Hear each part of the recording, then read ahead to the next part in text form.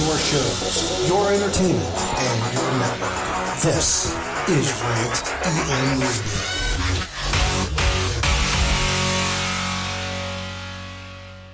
Recently reinstated. Remember, he has been kept away from Ric Flair for the last 5 or 6 weeks, with the exception of last evening, and you only touched on it. However, tonight, in just a minute and a half or so, Macho Man Randy Savage, you and the Nature Boy straight ahead. What's your game plan? Usually my plan is no plan. This time, tonight, don't blink, because I'm going to take my time. I'm going to be calculated. He is preoccupied with the women around. Man, is he ever. And he doesn't understand that he's in a lot of trouble because I won't go away. Mean Gene Okerlund, I'm not all there. I admit that. But you know what? I'm staying in the WCW forever and forever and forever because there's no man that can put me down, Nature Boy. I am the Macho Man. You understand that? In just a little while, I'm going to be walking down that aisle. In fact, I can't wait. I'm going now. I have a question for you before you leave, Macho Man. What's your question? Did you seek any kind of treatment, any kind of psychological help, behavioral help? Yes, I did. I saw a woman psychiatrist, and she said I was OCD, one cool dude, and she understands the way I think right now, and everything's cool, everything's copacetic, everybody's happy, and I'm happy too, because I'm happy about what I'm going to do right now. Check it out. I'm going to check it out. I thank you, the Macho Man, Randy Savage. Keep in mind, ladies and gentlemen, he was just reinstated over the weekend by World Championship Wrestling. This is the first opportunity that he officially is going to have a chance to get his hands on the Nature Boy Ric Flair. Ric Flair has made a public spectacle out of his relationship with these gals, and especially Miss Elizabeth, the former ex of the Macho Man. Right now, let's get you back up to the ring. All right, thanks a lot. Here we are, ready to go. We'll be joined in just a few moments. As a matter of fact, he's getting set right now to join us. Bobby the Brain Heenan for the second hour of WCW Monday Nitro. 2 hours coming to you each and every Monday live and only on TNT. And here we go with one of our feature events. Fans still to come, we will have this random drawing in our second hour to find out who will face the two-man and who this new man, the surprise man, will be at Bash in the Beach as war has been declared. We are now less than 15 seconds away from WCW Monday Nitro on TNT. Hour number 2 begins. And wait a minute. Wait a second. The Macho Man's over near us. Heenan is up here. Wait a minute. Get him out of here. Get Savage out of here. Bobby Heenan's set to join us for the second hour. And he's backing up. Heenan's... Well, Heenan's not a wrestler. Savage should be arrested for this. He's disoriented. He doesn't know where he is. He's going to the ring. Savage said he had psychological help. He should be able to control himself. This man is a hazard to public safety. Look at Heenan. Whoa. He could hurt himself out there. He's not in shape. Savage should be sued. Savage should be sued for this.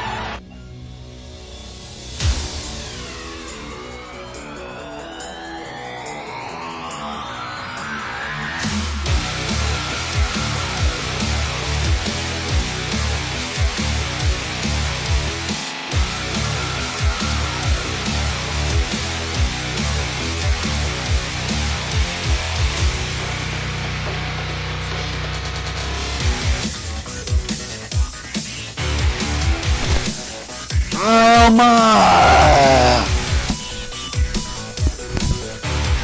Look at that. Turner Home Entertainment.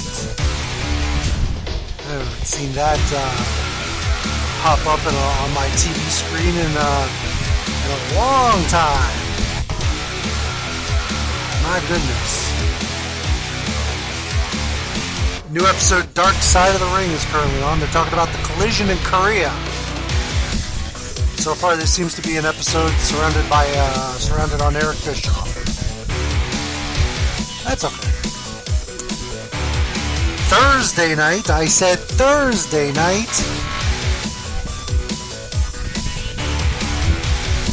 May 20th, 2021. Episode 687 of The Rant is officially live across the airwaves of Rand Entertainment Media, RandAMRadio.com, TuneIn Radio, Stitcher, iTunes, Podbean, Spotify, iHeartRadio, and a bunch of other platforms. Yes, it's Thursday night. I said Thursday night.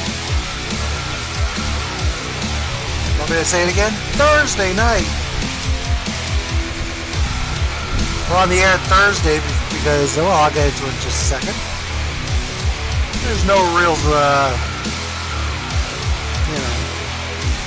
smoke and mirrors here. There's nothing to hide what happened, why it wasn't on the air Tuesday. I'll talk about it. But we want to welcome everybody. Welcome, welcome, welcome. One and all to the rant. If you're listening to us live on Random Radio, join us in the chat room, randomradio.com. And of course, call us on Discord. Hashtag Random Radio, hashtag 9233. Double A as always, being joined by Tony C. I think he's listening to Flash Funk talk. Anyways, and we're also being joined by the Silver One himself, who's playing solitaire. Yes, I can hear you. Okay, I said, hey, yo. And to the Silver One himself, Mr. Solitaire. Good evening, everyone. Why do you keep calling me Solitaire? Okay, I was saying. Because it says again on Discord that Silver Surfer playing solitaire. Doesn't know what he's talking about. Okay. Have you played solitaire recently?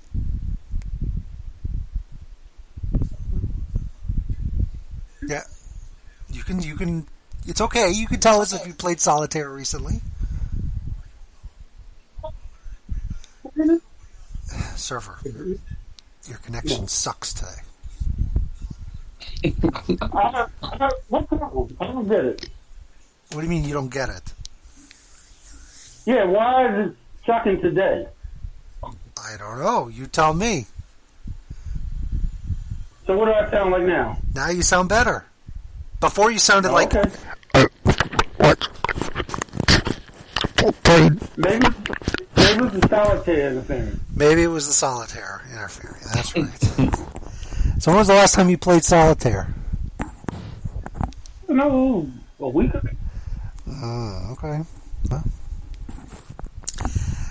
I can't believe Antonio. What kind of episode of Dark Side of the Ring is this? With Antonio Inoki talking about Michael Jackson. Anyways, we'll watch that next week. Or I'll watch it later. But anyways, yes, we're on the air Thursday. The only reason why we're on today is because I had some things that I needed to take care of on Tuesday because we're having a little bit of work done in the house, and I had to run out and get a few things to be able to complete the job. So that's why we were not on the air Tuesday. No, nothing special. Nothing happened. Nothing, just had to take care of a couple of things. So we decided to do the show on Thursday this week. And that's it. So, with that, let's go around the room and see what's going on in everybody's personal lives. And with that, we say hello to Tony C. Yes, sir. Now, everything's copacetic, as you would say, or copacetic, or however it's pronounced. Copacetic, okay. Just taking it easy. Pissed off. A couple of my television shows were canceled by the mouse. Which couple of shows were that? And a show on CBS was canceled. What show was that? Well, All Rise was canceled on CBS, and then I'm surprised they got a second season. Not because it was a bad show, but I just had a feeling that people weren't watching it. Well, I'll get into that in a second. Then you got For Life was canceled on ABC. For Life? And Mixes, there's a 50 Cent show about a guy who got out of prison and became a lawyer. All right. And then you had Mixes was canceled. Yes, so on ABC. Mark Paul Gosselaar is again without a job. How many seasons did they get? Mixes 2. 2. It's like. So she didn't finish school then? No. Grownish is going into the 4th season. I'm like on ABC Family. And then Or Freeform. Yeah, that's on Freeform. Yeah, but then they're ending Blackish. Blackish. But then they're talking about bringing in it either oldest show or Brownish. I thought you was talking about Grownish being canceled. So Mix-It is being canceled. That's the story of the mom growing up. I don't think they're going to do a yellowish show, by the way. No, it's Brownish. Oh, Brownish. But They're talking about doing that with Eva Longoria behind the production of that one. So they're trying to act like they act like they want to do a universe, but they don't know how to do it right. Like, okay, Power has a universe on Starz. You got the original Power, then you got the Book 2, and then you got Raising Kanan, and then you're gonna have another show with another character. They're doing it correctly. It's like ABC want to do it, but they can't do it right. But they're the same people that does the Marvel Cinematic Universe, so it's like, you know how to do it. No. You know what I'm saying? That's the thing. The television division, they, despite it being owned by the Mouse, I think still operates like a television network operates, and they just they can go through TV shows like you're changing your underwear. Yeah, Marvel, know what they're doing. That doesn't mean the rest of Disney does. Right. But now, this is my thing. If I'm coming with a show right now, if I'm pitching a show, I'm not taking it to a network. I'm taking it to either Hulu, Netflix, Amazon, because they give shows more of a shot, or even YouTube, than these networks do. You know what I'm saying? And networks still go by that old model. Right. It's like they're stuck in the past. The thing is, they get a show that maybe get 3 million viewers a week, and they look at that as a bad good number. Right. But the thing is, this is not like 40 years ago when you only had 3 networks to watch. So everybody tuned into one of the 3. I mean, there's so many cable networks and streaming services and YouTube and not just that, Surfer. If I'm paying a certain amount of money, an inordinate amount of money for Hulu, let's say, with no commercials, why would I watch a show on a night that it airs with commercials? You get what I'm saying? Right. By the way, so I don't mean to. That's why I don't think they get it. I don't want to interrupt. I don't want to interrupt you guys, but this I just thought that it would be interesting to bring this up. They just showed actual video footage of Muhammad Ali surprising Scott Steiner with a magic trick. I don't know why, but he was blown away by the magic trick. So anyways, continue with the shows. You know, they don't take into consideration that a lot of people watch TV in like places like bars and stuff, and there's no way of accounting how many people are watching it out of those kind of places, like a TV show. There is nobody watching a sitcom in a bar, Surfer. Yes, it is. I don't know about that one, but I know. Tony C, come on, we got to go to the bar. We got to catch the new episode of Blackish. Right. No, I don't know about that one. To watch those shows. Nobody's going to a place. Nobody's on the TV there. They're not. Please. Most 99.9% of the bars in this country will have it on some sort of sports. Yeah. But television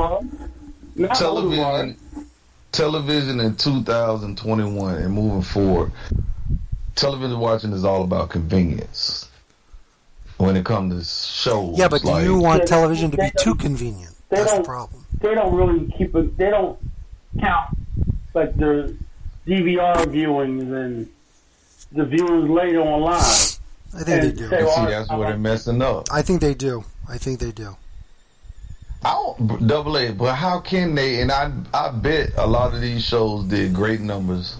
Like, okay, mixes, people may not watch it on whatever Tuesday night after Blackish, or even Blackish, because they're ending Blackish after 8 seasons. I'm pretty sure. I'm pretty sure. But people watch it on the rewatch. Look, you can track going the rewatches. You can track going back on demand. Those you can track. I'm almost positive. Okay, whether you go back and you watch it or not, if you DVR it, it gets recorded. It gets tracked. Right. Whether you watch it or not.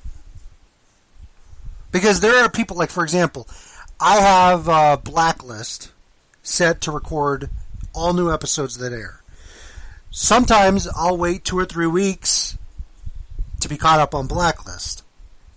But I'm sure they caught that I recorded the show each and every Friday. And that goes into your tally for your TV rating. I'm almost positive they calculate it.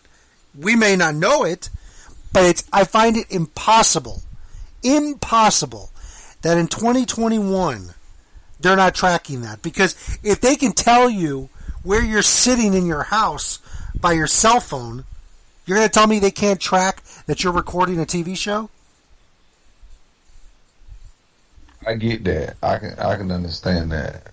But what I'm saying is, it's like decent shows are being removed from, and then they bring another show on, and they only gonna give it like a season or 2, especially a season like that show Rebel. They bought that show on, and it didn't even get a full season. It was like, that's how it is. What you even do? And then there'll be 5 or 6 episodes that never made it to air. Right. It's like Katie Seagal, y'all wasted that. I mean, she got paid, don't get me wrong, but she did more on the Connors than she did on that show. Uh-huh. And now she'll go back to the Connors next year. The ratings were up to snuff, so they brought in the show hoping that the ratings would have. That's a wasted. Okay, people got paid, people got opportunity. But and I guess I look at it like it's a wasted opportunity. It's a wasted opportunity, and also something that a lot of people maybe they don't take into consideration. Also, there's a stigma attached to you when you're canceled on a show that only 5 or 6 episodes aired. Right. You get stuck. Oh, you've been around. You've been on a few canceled shows that didn't even make it a full season. Maybe not her, but there's been, for example, before Ted McGinley ended up on Married with Children, he was synonymous for being the guy that if he appeared on your show as a regular, your show got canceled. But the thing was, that wasn't really true. Because I showed up with Happy Days. What Double saying it's a stigma. It's a stigma, though. It's a stigma. I'm saying Happy Days went on for another 4 seasons after he showed up. It wasn't like just canceled that season. No, but who knows how long Happy Days would have lasted if Ted McGinley wasn't on. Ted McGinley showed up on Love Boat. He showed up on Love Boat. Show got canceled. Yeah, both those shows was on the way out. They were. And the thing was, they're Happy Days. Happy Days was a show past its time. I mean, there's a reason why Jumping the Shark came from Happy Days. So, Double A, let me ask you. Coming in these days, back in when we were growing up, probably when Surfer was growing up, they probably gave people an amount of seasons on the show. Coming in the door, they're like, all right, we're going to get this. You got 2 seasons or 3 seasons or whatever. Yeah. Okay, basically what I'm asking is like, hold on, sir. Basically what I'm asking is like, okay, Melrose Place went 7 seasons. Mm-hmm. Now, did they know from the gate, you think that it was going 7, or do you think it was maybe like 2 or 3 and then the numbers, you get what I'm saying? The numbers dictate, okay, if you get more seasons. You get what I'm saying? Get what I'm asking? Kind of. Right, but shows now, right? They don't even pick up a show and say, "Hey, we're gonna give you a full season." They'll give them a 13-episode order with the hopes of ordering more if they feel the show's successful for that season. Okay, but Surfer, for example, let's talk about. Okay, that's for new shows though. If you get, for example, a show that does gangbusters, the like first Cobra Kai. Exactly. Cobra Kai. Like Cobra Kai was a colossal hit for Netflix. But let's say Cobra Kai was on ABC, for example. Cobra Kai was a colossal hit for YouTube first. YouTube, excuse me. Yeah. So let's say it was on ABC. If the first 2 or 3 episodes were a colossal hit for ABC, we're talking like it won the night, okay?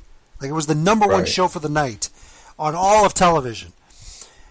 ABC probably would have went, and even though let's say the initial run was for 13 episodes, they would have ordered the completion of the season and automatically said, we're giving you 2 more seasons after that. The network a lot of times will jump the gun and say, here you go, we're going to sign you for 2 or 3 more seasons. Like, for example, I'll give you an example why this show has no business getting multiple season renewals every time it happens. The Simpsons, I believe right now, we've talked about this many times. The Simpsons right now, I believe, is in the 32nd season. And I believe, as we're standing right now, they are renewed through their 34th season to bring them at a total of 900 episodes, I think. If I'm not mistaken. It's either 800 or 900 episodes. I don't know. There should be no reason why The Simpsons should be renewed. If The Simpsons come up for renewal, they should be renewed for 1 more year.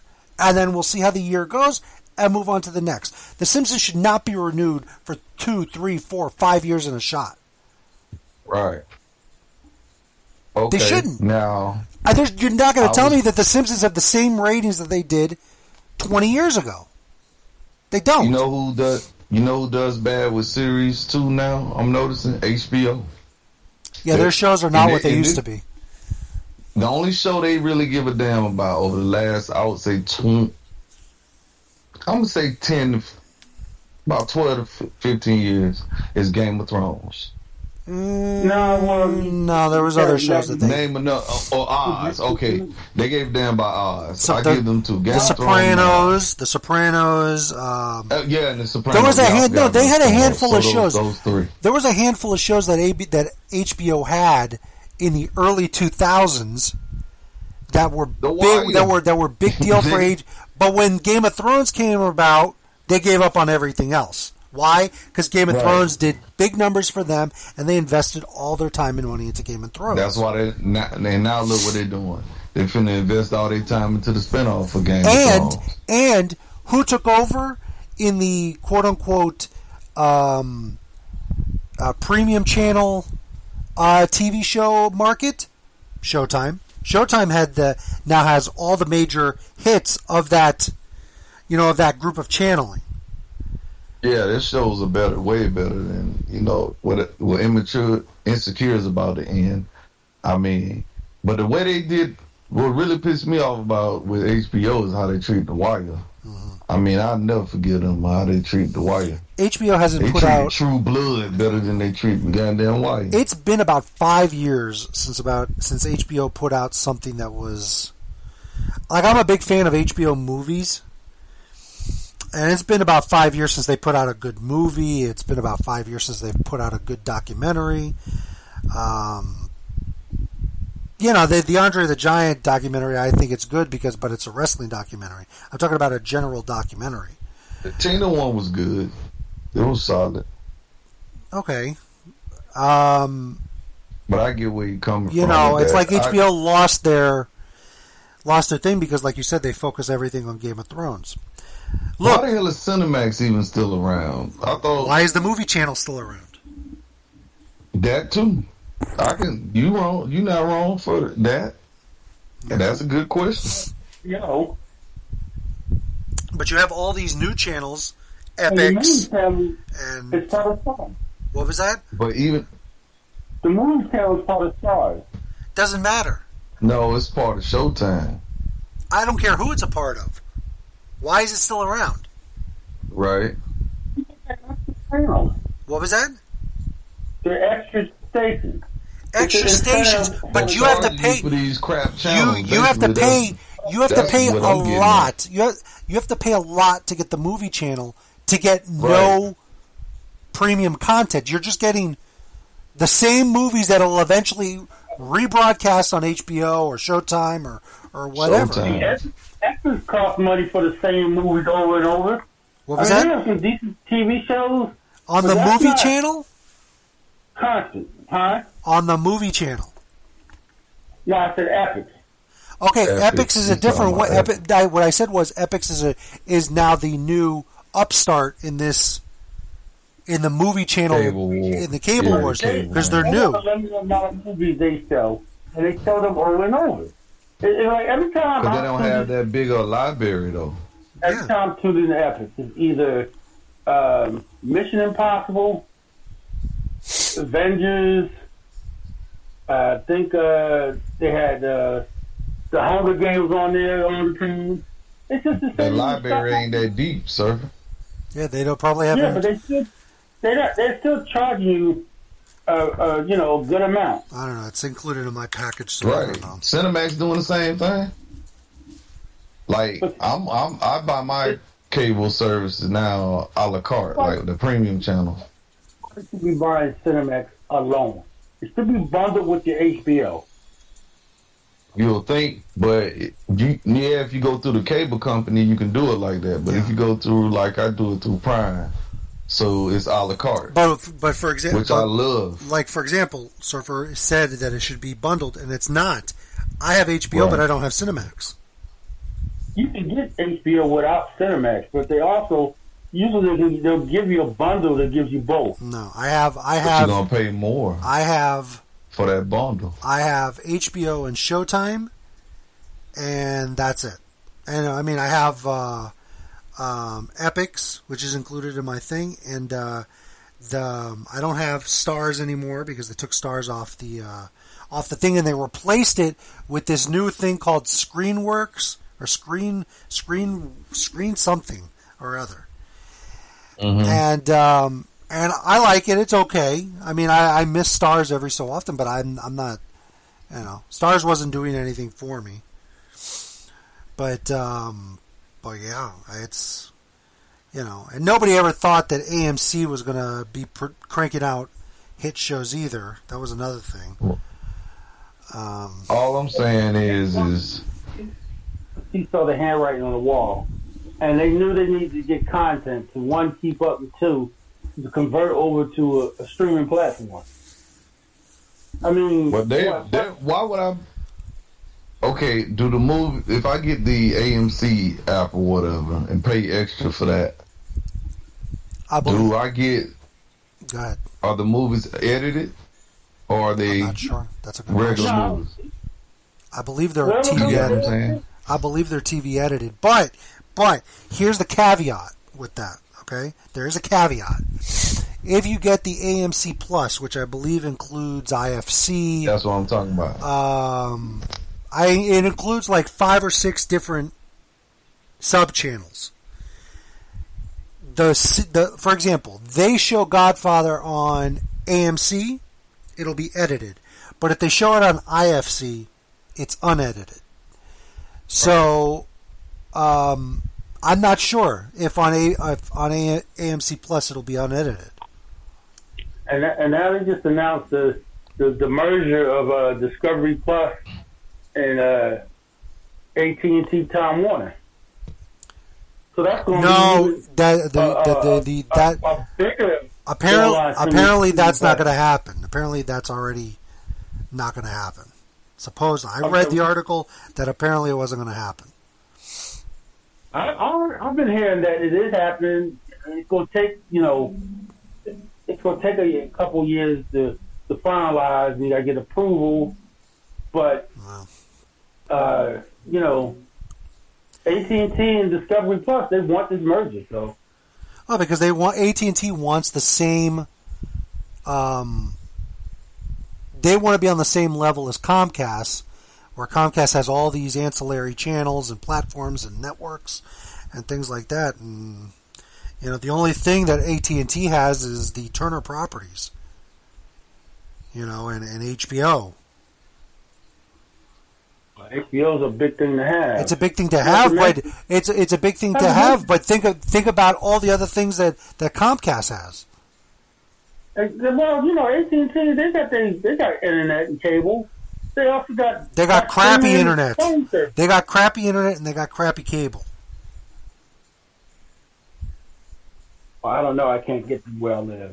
Wow. Comcast has a stranglehold over everything except for Fios and DirecTV. Well, that just goes to show you that they don't want to be in that market. Trust me, AT&T here sucks. No. Comcast has a... Listen, when we first got cable in the city thought, let's break up the city. They brought in 5 companies, right? Different parts of the city had their own company. Mm-hmm. By the end, Comcast took them all over. Right. Because Comcast, you know, they funnel their money to the government, and the government gives them what they want.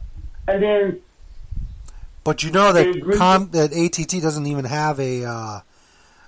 they have a cable service, but it's more like a satellite service.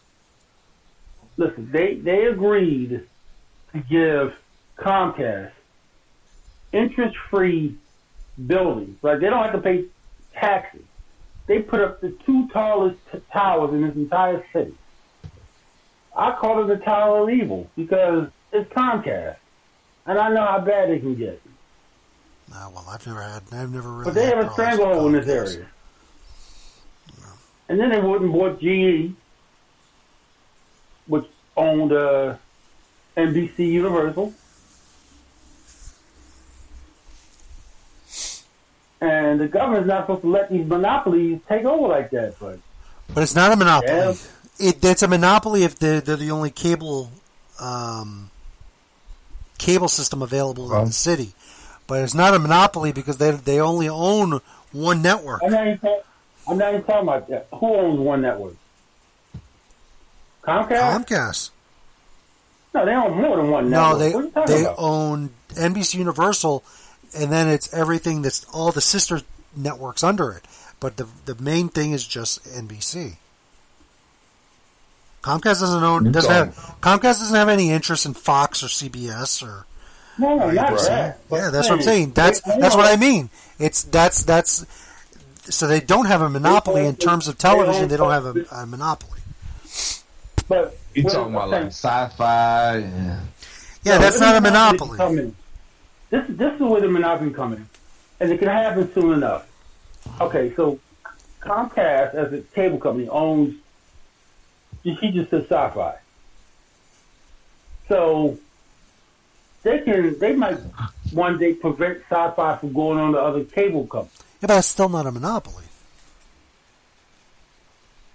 Kind of is. Okay. No, it isn't. I mean, because that is a completely different thing. Because what you're talking about is keeping your network from going on another on a competitor's system. Cable is something, whereas Comcast wouldn't be stupid to do that because Comcast gets paid for every cable system they're on. The only thing Comcast would have to do is up their trans fees, and it's up to the cable network, for the cable company to decide whether or not they want to pay it or not. That's why every so often you'll hear of, I don't know if it happens in Miami quite a bit, but I don't know if it happens up in where you guys are. We have more independent stations down here than most of the country. But down here, the independent stations that are owned by these mom and pop companies fight with the cable companies all the time. So, for example, Channel 7, which is owned by Sunbeam Television, they run they air Fox in Miami. They'll get into an argument with AT&T over the fees of what it costs to be on AT&T's cable system in this market. AT&T comes up with a price. Sunbeam Television comes up with a price. Sunbeam doesn't like what AT&T offered. AT&T doesn't budge. So what does Sunbeam Television do? Oh, well, we're just not going to air on AT&T cable. And they pull the plug until AT&T caves because they know they're going to lose subscribers if they don't pick up a Fox affiliate here in Miami for the people to view. So they have to cave, and they ultimately give what the owner wants. But that's different. I don't see Comcast preventing their networks airing on another cable system, especially one like Sci-Fi that is available in 96% of the country. You know, other things could happen, yes, but not that. Now, if they have now if they're the only cable system available in the city of Philadelphia, that's a monopoly. I'm just tired of all these shows getting canceled, and if I was pitching a show, I'm not going to a major network. I'm sorry, I got to go to a Netflix or Hulu or. So Amazon. wait a minute. So you are anti-network? Yeah, that's right. Because they're not giving the show a chance, and like you said, they're doing antiquated analytics. But that's the thing. That's how it's been since the dawn of TV. Yeah, so long. Absolutely. But you got to realize that it's changing. Somebody got to within. I don't know if network TV is ever going to change, though. That's why you have these canceled shows that develop a cult following, always end up continuing on Netflix or YouTube or whatever, you know? Because there's been what, a handful of shows that have been canceled off network TV. It's picked up by Netflix, and then it continues on for another 4 or 5 years. There's been a few shows that's happened to. I wouldn't go, like I said, if I'm pitching an idea, I'm not pitching it to a studio, major network studio, whatever. But that's where I'm going to Netflix. That's where the bulk of the money is, though. Yeah. That's the problem. You may get paid. Yeah, you may get paid, but But that's what it's about. It's about the money. Listen, these I was reading an article when the TV shows got canceled this past week or last week or whenever it was, that they had ABC alone had, I believe, 5 or 6 pilots that they were just waiting to put out on the air.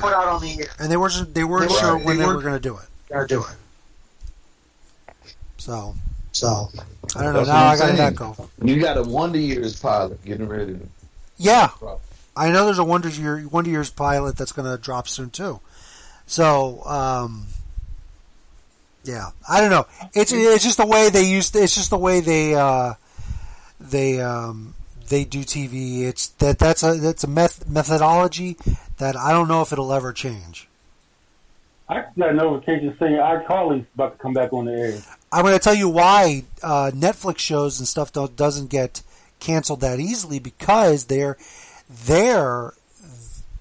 money, the investment is far greater in terms of the percentage than it is on network TV.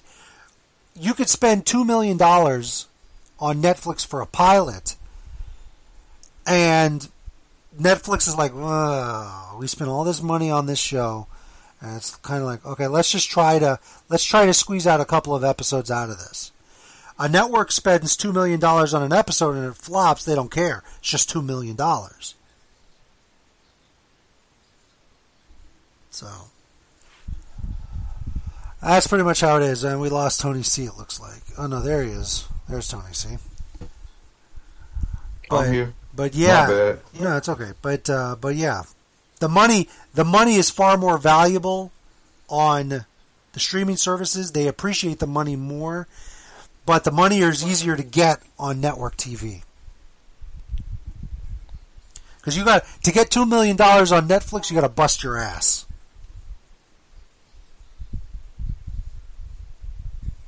$2 million just being the example number. It's not that that's what it is, but so yeah. Speaking of people on network television, Lee, and I did not hear this before coming on the air. Lee sent me a YouTube video. Apparently, former child star Ricky Schroeder had a an incident at a Costco where he confronted an employee over the mask requirement. So let's play this. Give up your membership to Costco. In a now viral video, former child actor Ricky Schroeder argued with a Costco employee at a location that had not changed its policy due to state rules. Why aren't you letting me in? Because in the state of California and the county of Los Angeles, there has been and Costco, there's been no change to our mask policy. Other stores like Target, Gap, and Home Depot have said they'll keep pandemic protocols in place for now. So let's talk about that. Shut up, Al Roker. Let's talk about that for 1 second. It was released this past week. By the way, Surfer, anything interesting with you this week? No, not really. Not really. All right. So this past week it was announced, I believe it was announced on Wednesday of last week, that the Center for Disease Control eased restrictions on the on mask use. So if you're fully vaccinated, you no longer need to wear your mask. Yeah, but what the problem with that is, you know, there are people who don't want to wear a mask. Well, I was going to get there. And they want. I was going to get there. So you've got these companies that have eased restrictions on mask use now, as long as your state and your local government don't have an ordinance in effect ordering that you got to have a mask. State of California, you got to have a mask to get into Costco. But for example, in the state of Florida, if you're fully vaccinated, you don't have to wear a mask. So here's where AA and the observation table starts, okay? Because I'm fully vaccinated. Surfer, or you're fully vaccinated, right? Ever since March. Ever since March, okay. Let me ask you something, Surfer. Did you go grocery shopping this past week? Yes. In the state of Pennsylvania, is there a mask order in place? Yes, there is. There is. So you still wore your mask because there's an order in place, right? Yeah. Okay. When I'm outside, I pull the mask off. If I get on a vehicle or go into a store, you have to have a mask on. Okay. In the state of Florida, there's no order on the books anymore. I think y'all have a governor who wants to follow their leader's example when it comes to masks. We're not the only state, but still. So there are other states. There's other states, but and they all have the same agenda. Political. So I go to Costco on Saturday. Okay, 2 days after this announcement is made. Okay. Already, the abuse of not wearing your mask had begun. Now, I wore my mask. I'm vaccinated. I wore my mask. My wife wore her mask. But you could definitely tell that there was a lot of people on a busy Saturday in Costco that they were not wearing the mask, and you could definitely tell who was vaccinated and who wasn't. You could just tell. And see, that's the thing. Know the people are going to be lying. Of course, but you know who's been vaccinated and you know who hasn't. Okay, if I see a 75-year-old man pushing a shopping cart and he doesn't have his mask on, chances are he's vaccinated. Okay? If I see a 26-year-old female in gym leggings and a tank top wearing sneakers like she just got out of a spin class and she's not wearing a mask, chances are she probably doesn't have her vaccine on and just doesn't want to wear a mask because now she doesn't have to wear a mask. Well, these Trumpers going to make it tough, ain't they? And that's the thing. I don't think it's necessarily a Trumper thing either. I think it's I don't. A high percentage of No, it I think it's a good percentage, but I think it's just a general. I'm tired of wearing this damn thing. I'm saying they let it out. I don't give a damn. I don't give a damn. I'm gonna take my mask off and I don't care. That's what I think, and I don't think it has a.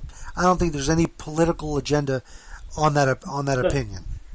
In my, I believe the people that don't have the political agenda, they don't put on a show at the front of a door. They told you can't come in without a mask, because most people with half a cent say, if I can't come in without a mask, I'll take my money someplace else. No, Ricky Schroeder's arguing because Costco said ease their restrictions, but he forgets he's in the state of California. So you ain't missing much. You ain't missing much at Costco, Ricky Schroeder.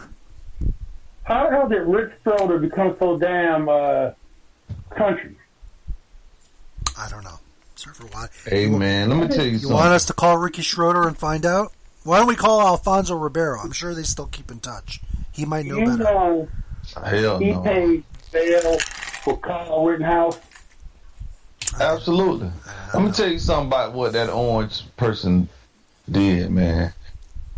When he came down the escalator and did all that crap and then won that seat for that time, it allowed everybody, the Hollywood types and even regular people, to be as obnoxious and assholey and pricky and racist as they want to be. Now you either deal with it or get the hell away from Ronald. You see what I'm saying? They were going back to the 50s. That's basically what they want to go back to. When you got people that sit there and tell them that crap that happened up there in D.C. was nothing happened and they was acting like tourists and shit, you know what I'm saying?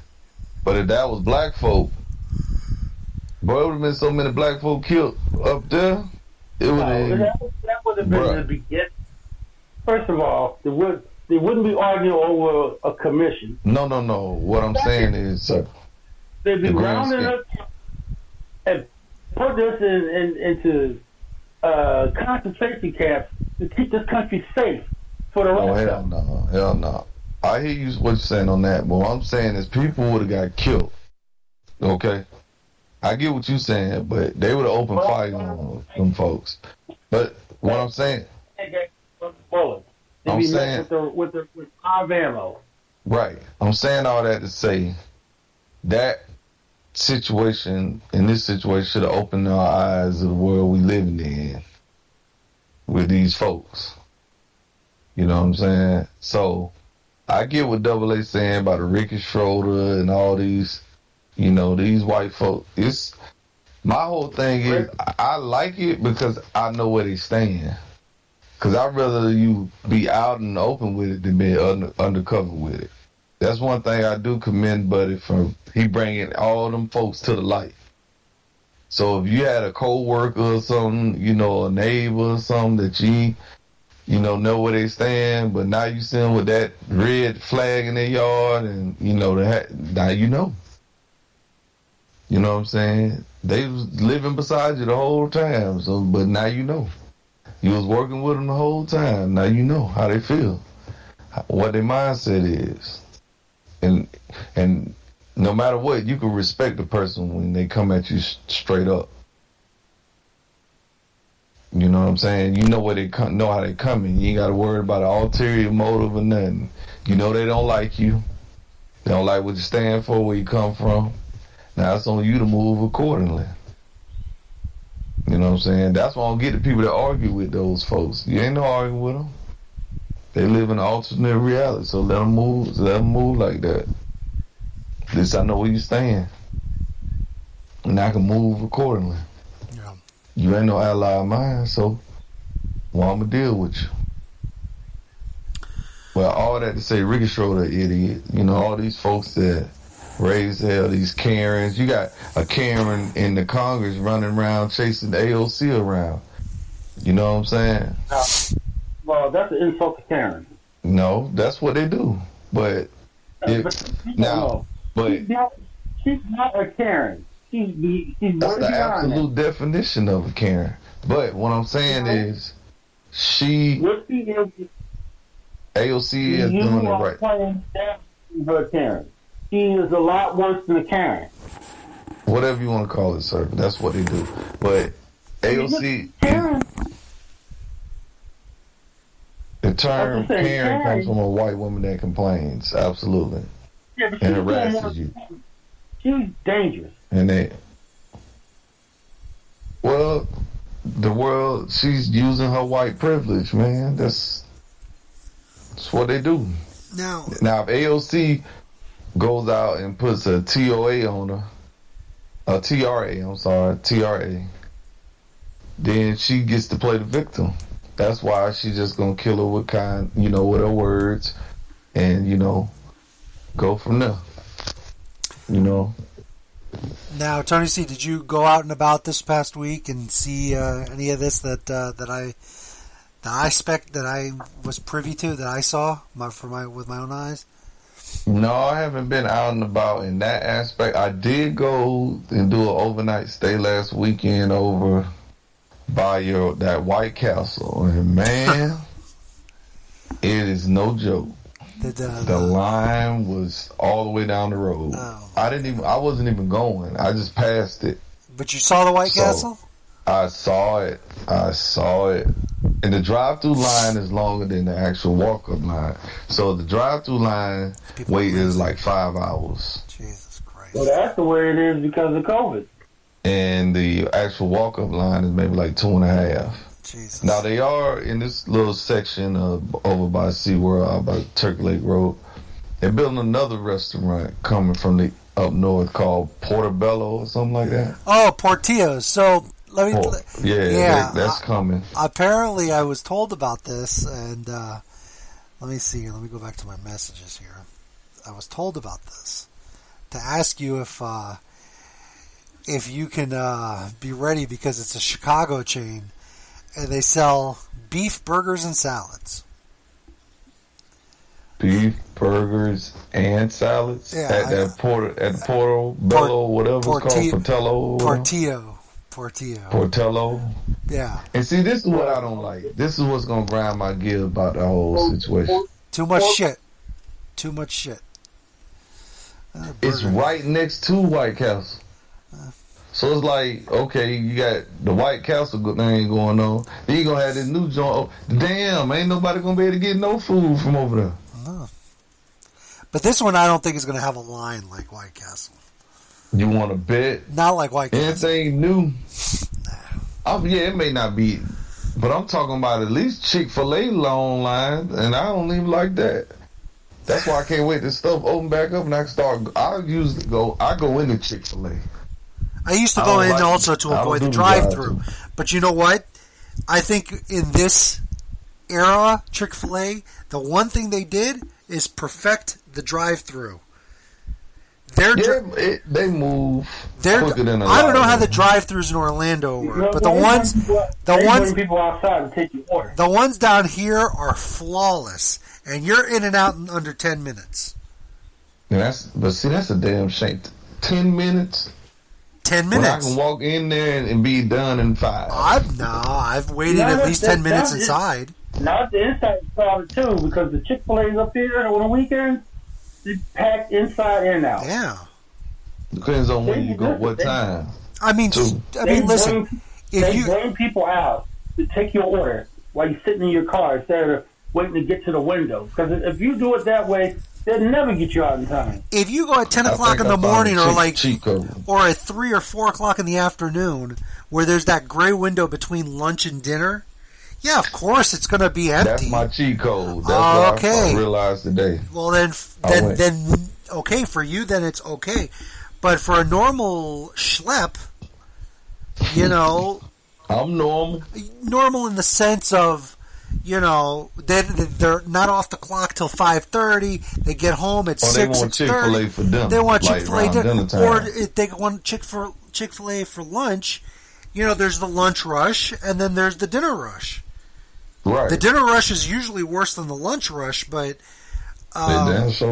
But still, you know, I think if I can get in and out of Chick-fil-A in 10 minutes, and there's a line of 40 cars, I think that's pretty good.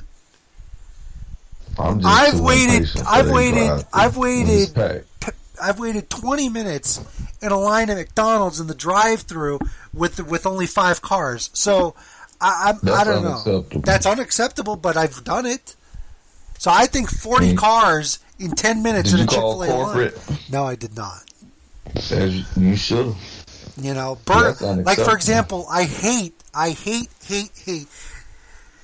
You guys, I would assume you've experienced this, Tony C. I hate when they tell you, just move up there and we'll bring your food out. And we'll bring it out. I hate that. But you know what? There's a couple of drive-thrus down here, and I think one of them is Taco Bell, that, you know, you pull up, right? I've gotten to this thing now that I do all the ordering through the app, and I just drive up and I give them the code and that's it. And they pull up my order and whatever. So I don't have to give my ATM card or none of that stuff in the window. They just have to hand me my order and I'm on my way. But regardless of whether I do that or not, you get up to the window, and we're using Taco Bell as an example. We get up to the window. They hand you your receipt, and let's say I have a drink with my order. They'll give me my drink. And you know what they'll tell me to do? Wendy's is the other one I was thinking of. Pull up to the next pole and we'll bring it out. No. They tell me, do me a favor. I need you to back up and then come forward. Why? Because they want you to reset the counter on the floor, the timer in the drive-thru. Because all on the driveway of the drive-thru, there's sensors, and each car is timed. So if they ask you to back up, it's because they're resetting the timer. Because, you know, their manager must be anal or something. So they back up. Okay, pull forward. You pull forward, and with that, the timer is reset. Because they have to get the car out of the drive-thru. Lee might know this better because Lee had a stint at Burger King. I think they have to get the person out of the drive-thru in less than 90 seconds. And in most cases, when was the last time you went to a drive-thru and you were out in 90 seconds? It doesn't happen that often, unless you're buying something like a Coke. It takes 90 seconds to get from the speaker to the payment window to the order window. And it takes more. And I got to tell you something. 90 seconds to do that. The locations in Orlando, and I'm sure there's other locations in this country, but the McDonald's in Orlando, a lot of them, they have 3 takeout windows. You've got the payment window, and then they'll tell you drive up to window number 1 or window number 2. I don't know how they keep track of all that nonsense, but and what are most people the drive-through efficiency was a lot better in the 90s. It seems when there was one line, one window, and nothing else. I know most people are in line at McDonald's in the drive-through for ice cream, coffee, ice cream for McDonald's. I'm going to tell you that because up here is coffee. Well, that's because you guys people are like that McDonald's coffee for some reason. But here it's ice cream. Because I got to tell you, I also learned that apparently when you go to McDonald's and you say, "Give me a hot fudge sundae," for example, and they tell you the ice cream machine is broken, apparently that's code for we really don't want to serve you ice cream. That the machines are never really broken. Because how is it that the machine always is broken? How many times have you gone to McDonald's and the ice cream machine is broken? It's happened at least 100 times in my lifetime. It's been a long time since I thought I'd buy ice cream from McDonald's. But it's happened to you, right? Ice cream. No, but it's happened to you, right? Where the ice cream machine. They were selling yogurt for a long time. But the ice cream machine was broken, right? It's happened to you. Yeah. Or you want a milkshake. I know the milkshake machine is broken. That's because they don't want to do it. It's an important time to save with price. So, But yeah. All right. What else were we going to talk about? We got a lot of wrestling. A lot of wrestling stuff, but go ahead. Continue. I just want to say salute to my guy, my cousin from another auntie, Kwame Brown. Let me tell y'all something. Matt Barnes, Charlamagne the God, Steve Jackson, Stephen A. Smith. Y'all better leave that man the hell alone, okay? When country people get quiet for 20-some years, and then they come out of their shell and start cussing you out like this, better leave that man alone. Quit talking about him. Let him go back. Well, it was Matt Barnes brought him up in an interview with Jeannie Buss. And ever since then, it was on. But Kwame Brown is tearing their ass up. And I love it. Jerry just ruined him. They tried to bully this man. But like we say, quiet don't mean soft. So I just want to say. He was straight out of high school, and Jordan was berating him like he do everybody. But the thing of the matter is, Surfer, the principle of it is that man wasn't bothering nobody. He was living his best life. They went messing with him. And that's what normally happens when you mess with people from the South. You end up getting cussed out and threatening to get beat up. So just say, leave people alone if they're not bothering you. You feel me? That's the moral of the story. Leave people alone. That's all I'm going to say. Salute Kwame. Hopefully you're listening. Well, you live right now, but, salute Kwame Brown. That's all I'm going to say. Let's see here. I don't know, Double A ain't been keeping up with that. No, but I haven't, unfortunately. He has been laying people out on that internet. I've been keeping up with some other not ridiculous things. By the way, Cher is 75 years old today. So, I don't know. Happy birthday, Cher, I guess. Happy birthday, Cher, I guess. I just have to say this because, we're coming up here on Pride Month, starting next Tuesday. Is it next? No, the following Tuesday. I don't give a damn. Huh? June 1st, right? June 1st. I don't give a damn that Demi Lovato is non-binary now. To be honest with you, it's not that I don't care about LGBTQ matters, but I think Demi Lovato is just screaming for attention. Just have to say that's that. what I thought when I saw that too. Yeah. I mean, so what's she like women or is she like everybody? What's the deal? Non-binary means you don't. I believe you don't associate with any gender. As a gender, I understand that. Yeah, so she probably likes anything that moves. I don't know.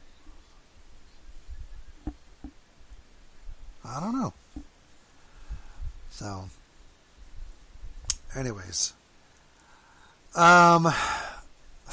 ridiculous that Kenny Omega's on Impact, but anyways, let me see here. So let's get into some wrestling talk.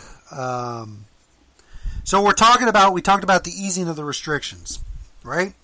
So the news came out this week that AEW is going to start touring again. We talked about this in July. We talked about that last week. Their next pay-per-view, Double or Nothing, at the end of the month from Daly's Place in Jacksonville will have a full crowd of 5,000 people. Other promotions have also announced that they will begin touring with fans in the month of July. Ring of Honor, I believe the NWA said that they're going to start touring, and I don't think anything's been said about Impact Wrestling yet, but I know the big one was Ring of Honor. Just announced today, in the last 3 or 4 hours, WWE will begin having fans in attendance, beginning with the SmackDown prior to Money in the Bank That SmackDown and that Money in the Bank will be taking place in the state of Texas. And it looks like SummerSlam will be taking place in Las Vegas. So that's big on terms of wrestling returning back to normality. So it'll take place, like I said, July, sometime in July in front of fans. Whether or not there's going to be a capacity cap, we don't know yet. Because we don't even know where in Texas it's going to be yet. So.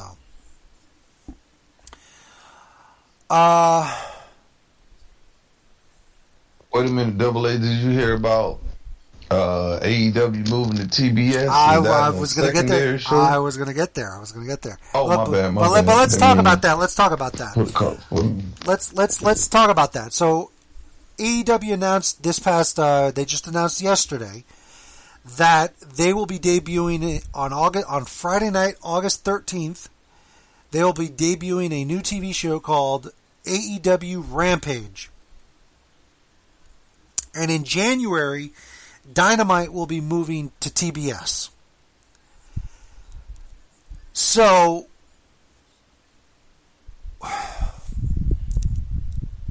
a lot of things went through my head when I heard this news. First of all, I saw a headline out there from one of these opinion sites that said Dynamite moving to TBS only shows why Tony Khan is a genius. And I was like, oh boy, that Kool-Aid must be really strong. Wow. Tony Khan, at the end of the day, is just a mark. And there's nothing anybody's going to tell me otherwise. And that has nothing to do with me being against AEW. I just think he's a mark. He's a mark for the business. That's why he asked Daddy for the money to open up a wrestling promotion. AEW moving to TBS, I really don't think, no big deal. I don't give a damn if it's on TNT or TBS, to be honest with you. But AEW debuting a secondary show called Rampage on Friday nights on TNT, there I got a problem. I got a problem there. AEW has been around for less than 2 years. Less than 2 years. They've got 3 TV shows already. 3 wrestling TV shows. Okay? I believe they also have 2 podcasts. They've got, 4 pay-per-views a year? Or 5 pay-per-views a year? Which I don't have an issue with the pay-per-views, by the way. I think that's a good solid number for pay-per-views. And now they're going to have a 4th TV show. They're going to be producing 7 to 8 hours of TV a week. What other shows come on? They have AEW Dark Elevation that's on Monday nights on YouTube, and they have AEW Dark that's on Tuesday nights on YouTube. Is that not on the net? No, it's not on the network, but it's still a television show. Now, so the word is that they wanted to have them go to 3 hours, and AEW said, we'll do a third hour, but we don't want to do 3 straight hours. Well, that's fine and well, but I want to do a little. It's time for a little history lesson with Double A. So, you need to put that intro. I should, right? So, actually, can we just play some music in the background while Double A? Hold on. Let me see here. Hold on. Let me. I'll play something in the background. Production. let me see here if we can just have something very upbeat and very, Alright, so here's your little history lesson from Double A regarding wrestling and television.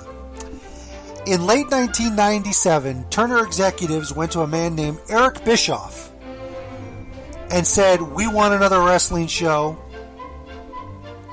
in addition to the third hour you're now producing for Nitro." Okay? And we want it to be live, and we want it to be as good as Nitro. And Eric was like, okay. I really don't think we should do another wrestling program because it's going to dilute the product and it's going to make things difficult for us to keep up. I don't care, do it anyway. Okay. And on January 8th, 1998, WCW unveiled the very first episode of Thunder on TBS. Right. Some 3 years later, WCW went out of business. Now, I'm not saying that it's because of Thunder, but that was the proverbial beginning of the end when they debuted Thunder. Because at the time, for those that are a little rusty with your history lesson, let's take a trip down memory lane on what television shows was WCW producing every week. You had Nitro, 3 hours live on TNT. You had 2 hours of WCW Saturday night on TBS at 6:05, which was the mothership, if you will. On TBS, at 9 o'clock on Saturday mornings was the main event. And on Sundays at 5:05 was WCW Pro Wrestling. We go over off cable television and you go into syndication, and in most cases, in every market in this country, on Sundays, got a brand new episode of WCW Worldwide Wrestling. So right there you had 5 first-run television shows that had original wrestling content on it each and every week. That doesn't include the time when WCW had the Power Hour and WCW Prime, which both ended in the mid-90s. So now you bring on WCW Thunder, and the provision was, the caveat and the exception, Eric got his way in the sense that if I have to do WCW Thunder, I need you to take main event and WCW Pro off my plate. And that's why WCW main event, I think, went off the air at the end of 97. And I believe WCW Pro ran through the middle of January in 98. And that's when you only had your 4 TV shows. But still, WCW is producing 4 television shows with first-run wrestling matches. Okay? Saturday night, shot in Center Stage in Atlanta. Worldwide, shot down in Universal Studios. And then you had Nitro and Thunder, which were touring across the country. Eventually, the product got diluted. Turner executives got mad, demanded that new people were hired to run WCW, i.e. Vince Russo came in, tanked the ratings, and then Time Warner executives wanted nothing to do with pro wrestling and sold the promotion to Vince McMahon. Now, Turner Broadcasting doesn't own AEW. AEW has a 10-year contract with Turner Broadcasting. But you're going to tell me that Rampage is going to be this great big show and it's going to be good for AEW, and AEW is going to just dominate cable television going forward. Is AEW the highest rated show on TNT outside of basketball? I don't know. I know that about a week ago, it was not last week, but I believe it was the week before, AEW was the number 1 show on cable for that night that it aired. So, but then again, what is on Wednesday nights? Married at First Sight on Lifetime, and what else? By the way, did you see the reunion? Yes, I did. That damn Chris is a fool. Oh boy, crazy, ain't Goddamn fool. he? He said he a goddamn fool. You want to beat up the preacher, man? Yeah. Man. What were you Married at First Sight. But anyways. Married at First Sight, which is more intriguing than a lot of these other shows. Yeah, but now, that can get as many seasons as it wants. That show going to be on to the end of time. Yeah, the 13th season starts in July. And where are they going out of? Texas. In July. In Texas. And not to cut you off, Surfer. And in the teaser for the season, one of the teasers is the groom telling the camera, "I know her." So that's going to be interesting. That's going to be interesting, right? But anyways, so that show gonna go on, like I say, forever. Oh man, I love my favorite is when that host asked the girl Haley. She goes, "So everybody's under the impression that you two slept together, and the reason why you never slept together again is because the sex was bad. Could you confirm or deny that?" And she wouldn't answer the question. I thought that was very funny. Anyways, so yeah, I don't know how they think that this is a coup for AEW. I really don't. Because look, Impact was on TV for years, was on Spike and all these other channels for years and never got a second show. And I don't know, it's not because of it that's Impact's doing. I'm sure there probably was an offer for a second show, but my goodness, I don't see what is the allure that Time Warner is having with AEW to just throw them a second show, and AEW is, okay, no problem. Well, like I said, they wanted a 3-hour show. And okay, so you tell me this then, Surfer, okay? They already produce 6 hours of TV a week, okay? I want you to tell me what's going to be different about this new hour of TV that's going to air on TNT. Hopefully they'll still wrestlers you not seeing, where you're getting Chris Jericho and the Pinnacle every week. Would be nice, wouldn't it? Or maybe, just maybe, I don't know, the idea of a draft might come up. And you know what? It'll be called an original idea by the Marks because, it's never been done before in wrestling. Listen, I'm not shitting on AEW, but I think this new TV show is a bad idea. I really do. For the good of the promotion. They're growing too fast. They are growing too fast. I think we ought to wait and see. Surfer, you tell me, did Impact deserve a second television show at some point? That was Impact. No. Did Impact deserve a second television show at some point? No. Why? And the reason why, well, because as much as they tried, Impact was looked upon as either WWE rejects that they was trying to elevate again. And hey, the Zombie came out on pay-per-view league. Get it right. Their own stars, they stopped pushing. And I agree with what Lee said. The show going up in ratings got stumped. Listen, bringing Hogan and Bischoff. Nobody's cool with that, Lee. I don't think Double A would even. I'm not agree with that. No, I don't agree with that. That was ridiculous. No, listen. There's a lot of things. You can't bring in a Hulk Hogan if he's not wrestling. No, here's where Impact failed. bringing in Hogan and Bischoff was not good, but they did it anyways. The problem with Impact was that they were stuck on those 2 hours every week, and that's it. That's all they could do. They couldn't do anything else.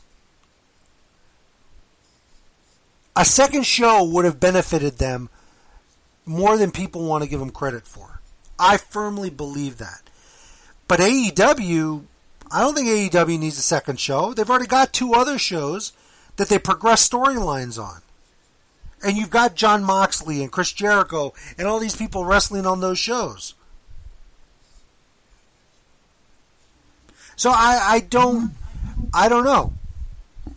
I don't know.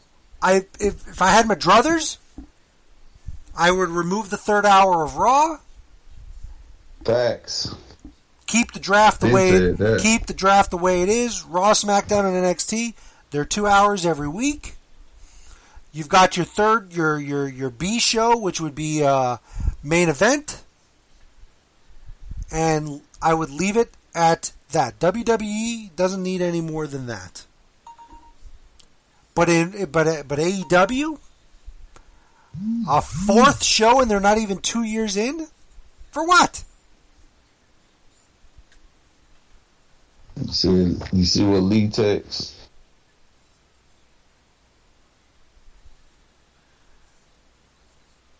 Exactly. That's why Bischoff said it was too saturated. I'm speaking for the good of the promotion here. There'll be a time when AEW is going to need a second A show. But that time isn't now. Oh, and then while we're speaking of AEW, it was revealed this week. What a surprise! That the EVPs, the executive vice presidents of All Elite Wrestling, are not seeing eye to eye, and they're not on speaking terms right now. For those of you that don't know, the executive vice presidents are Cody Rhodes, Kenny Omega, and the Young Bucks. So all of them not talking to each other. Well, the Young Bucks and Kenny Omega are on one side and Cody's on the other. What did they expect was going to happen? I don't know in and out thing, but it does seem like Cody's more interested in making sure the business get over as opposed to the Kenny and the Young Bucks getting themselves over. Exactly. And I think, but here's the problem. Here's the problem with that, Surfer. Kenny and the Young Bucks are interested in getting themselves over, and that's evident. And by the way,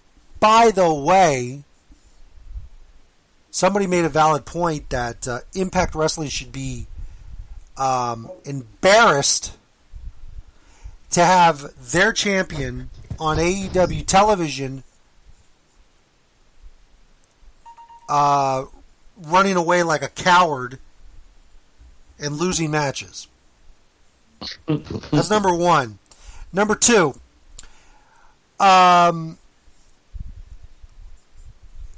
Young Bucks and Kenny Omega putting themselves over is very different from Cody Rhodes, who puts the business over, but Cody Rhodes doesn't get out of the spotlight because he's a lot like, guess who?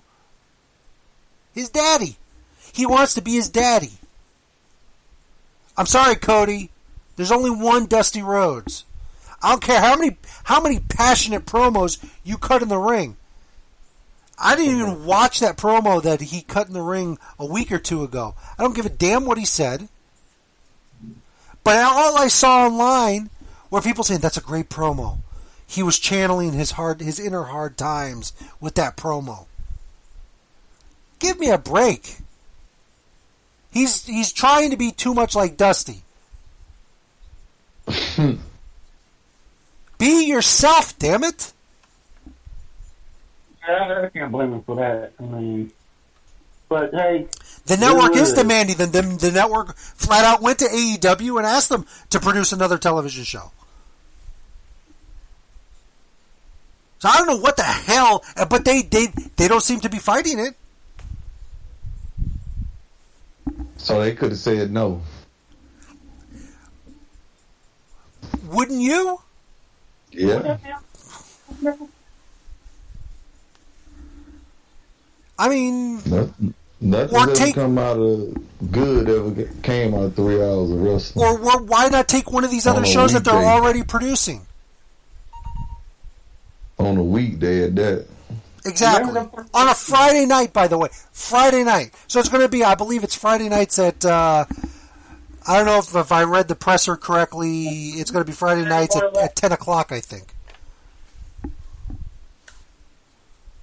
So it's going to air after SmackDown.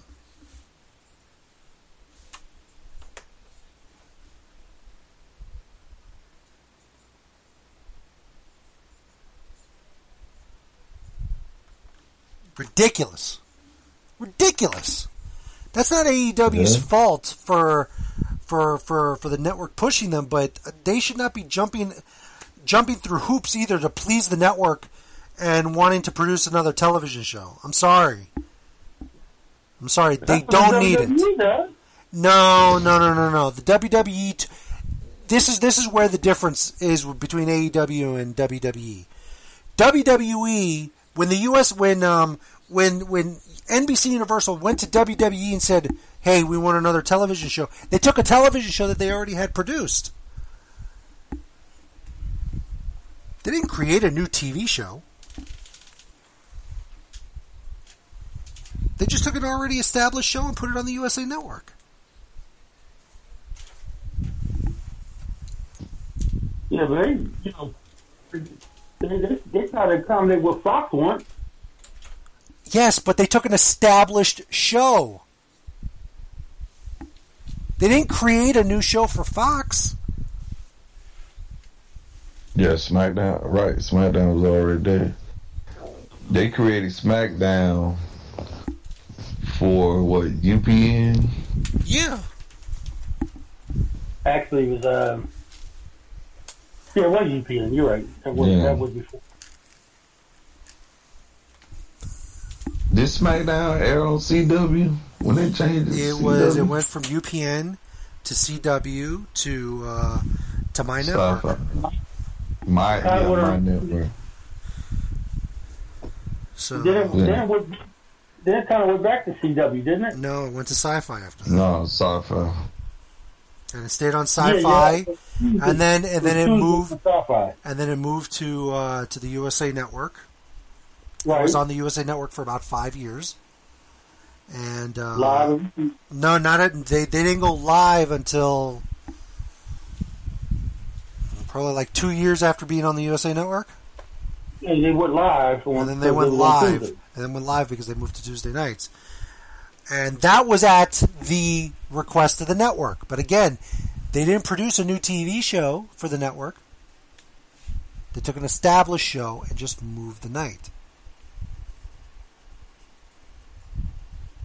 They took NXT off the WWE network and put it on the USA Network because USA wanted a new wrestling show. Right. So, I understand why, for example, when WGN America had Superstars, I believe they had also signed a deal with Ion to air WWE Main Event. By then, Superstars was not doing that good. Why wouldn't they have just revamped Superstars and take it to Ion TV? But that's because at that time, WWE had international television contracts for all these other in all these other countries to air Superstars. So they had to fulfill those contracts. And it is, it's complicated. TV's complicated, but it's just complicated. But there's no reason why AEW could not have just taken Dark Elevation, which they just premiered a couple of weeks ago, and made made it their new show. Or Dark whatever. But yeah. Guys, take it over for 1 second. You and Surfer, talks amongst yourselves. Well, we could talk about the elephant in the room, them damn zombies over the weekend, what the hell that was about. And whoever idea that was, they need to get fired. In the words of Keenan. Promote that little movie. Damn that, Surfer. Every idea and a good idea. And see, that's what I don't like about these corporate boardrooms and exec meetings. Ain't nobody stand up and say, man.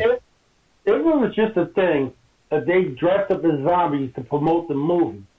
And they were still acting like regular people. Why are you rationalizing this? There's no rationalization for it. Yeah.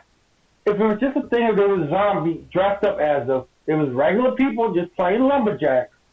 That's one thing. But to act like there was real zombies trying to eat both wrestlers and then consume, swarm the millions after he loses, that's where it went too far.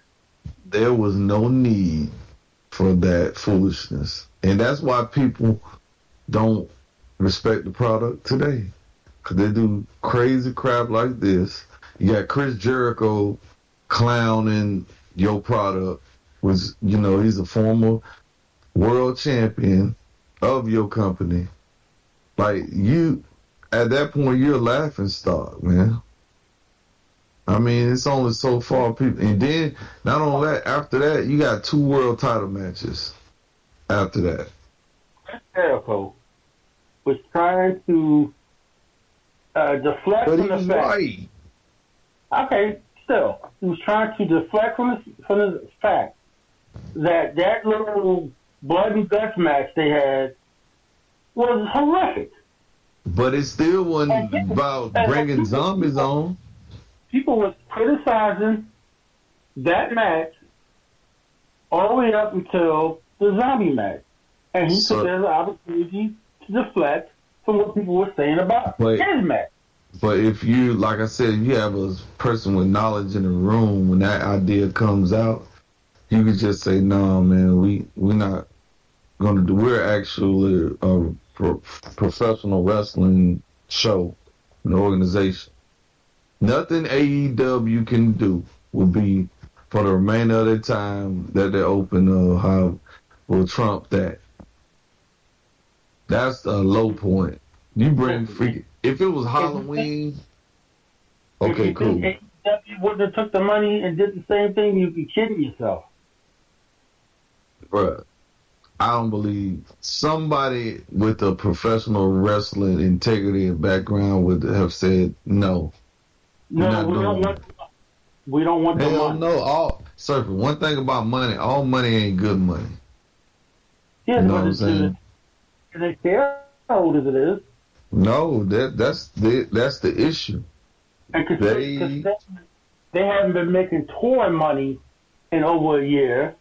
Not to mention the money. WWE ain't hurting for no money, sir. They could have turned that money down and not look like a laughing stock. WWE, by the way, first of all, WWE has actually made more money during the pandemic than they did the previous year when they were touring because they were losing money on the house shows.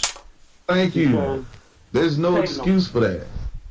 I was insulted as a old school wrestling fan that the fact that you bring freaking zombies out on a pay-per-view and then have 2 world title matches after that. And with that, we say hello to the Impact player, Mr. Philip J. Rhea. He probably getting chased by zombies too. Yeah. Hey, punk. And no, I'm not. I was getting chased by zombies. Everybody's back to work today in New York. I mean, we told Lee one thing that we did during this pay-per-view we started a new thing between me, Lee, and Tony C. Was we started doing voice messages. So there are some pretty good commentary on some of those voice messages, but one of the things was I think Lee questioned where the hell did these zombies come from, and I said that must be that must be a New York thing because they're doing it for Damian Priest or something. Like there's zombies in New York, but I don't know. Phil, correct me if I'm wrong. Are there zombies in New York?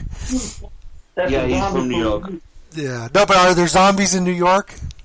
Oh, all the time. It was funny because we recorded tomorrow's show Sunday night. During the pay-per-view? I'm actually uploading it now as we speak, but we were watching the pay-per-view as we were doing on mute while we were. So all of a sudden, Jake goes, "Those fucking zombies!" I'm like, "Yeah." Thriller zombies at that. Mm-hmm. Yeah, I was pretty insulted myself. As you should be. That's what I'm saying. Like, come on, man. Product already suffering. I just say if it was just them dressed that way and that was it, I could overlook it. But to try to act like there were real zombies in the world, that's a little stretch. There's a difference between suspending your disbelief and right? And I think people. Yeah, and I think that we've seen Surfer. We've seen enough dumb shit in wrestling, very long lives right now at this point to know that a long wrestling watching live is insane. To know that this was insulting. Not even like it wasn't even like halfway decent. How do you? First of all, how you gonna do a lumberjack match with zombies? And because of those goddamn zombies, Miz tore his ACL. Yeah, for real? Yes, he did. Yeah. And the plug the shit with TV. Right. You got one. That was the whole goal. The honky tonk man, shit, man. Everybody got time for this, man. I agree. Wasn't right. For real, and that's anybody would have did it. It ain't just if AEW would have did it, TNA over. If anybody would have did it, yeah. 38 years. And then on top of that, you throw in that terrible commentary from Adnan Virk. If we can give Turner shit for bringing RoboCop onto a pay-per-view, absolutely, then we can definitely give them shit. Like I told Server, if it was Halloween, this was October, okay, I get it. Not even, Server. Not even, Tony C. No, I'm just saying, Double A, it would make more sense. Okay, it's Halloween time. Good. Okay, cool. Yeah, that's fair, Tony. You know what I'm saying? It's Halloween time. But in the middle of May, and like Phil said, to promote a B movie that's going on Netflix. Yeah, that whole thing. By the way, that whole thing with Batista doing the opening promo threw me off completely. There was no need. Even Batista said it was done bad, and he's the one benefiting from that. How? Ain't nobody not gonna watch that movie. Now, if anything, I don't want to watch the movie now because some people go and watch that movie because they like zombies. Some people like Zack Snyder, and they got Netflix. Okay, so when The Rock was first entered into the Fast and Furious franchise, name the time he came out there in a damn car or that tank truck that he was driving. Not a once. And he been in 3 or 4 Fast and Furious movies when he came back to wrestling. They didn't need to advertise like that. If he came back at Survivor Series when he teamed with Cena for the first time, if he'd have drove out there in the Hobbs truck, that would have made more sense. Okay, we get it. It's Hobbs. But Batista in a zombie you talking about movie? That was Survivor Series against Miz and Morrison. Right. Miz and R-Truth. I was there for that. Right. I was there for that. Maybe John Cena will come out in a car since he's in the next Fast and Furious movie. He already did that though at a WrestleMania, so we didn't see that. He got them hey, they jumped the ring. Oh. By the way, this whole thing of this playing Thriller in the background, I don't know if you guys hear it, but this is playing in 8D audio. And is it going from one speaker to the next for you guys? Is it going from left to right? Let me turn it up. Listen, tell me if it's going from one side to the next.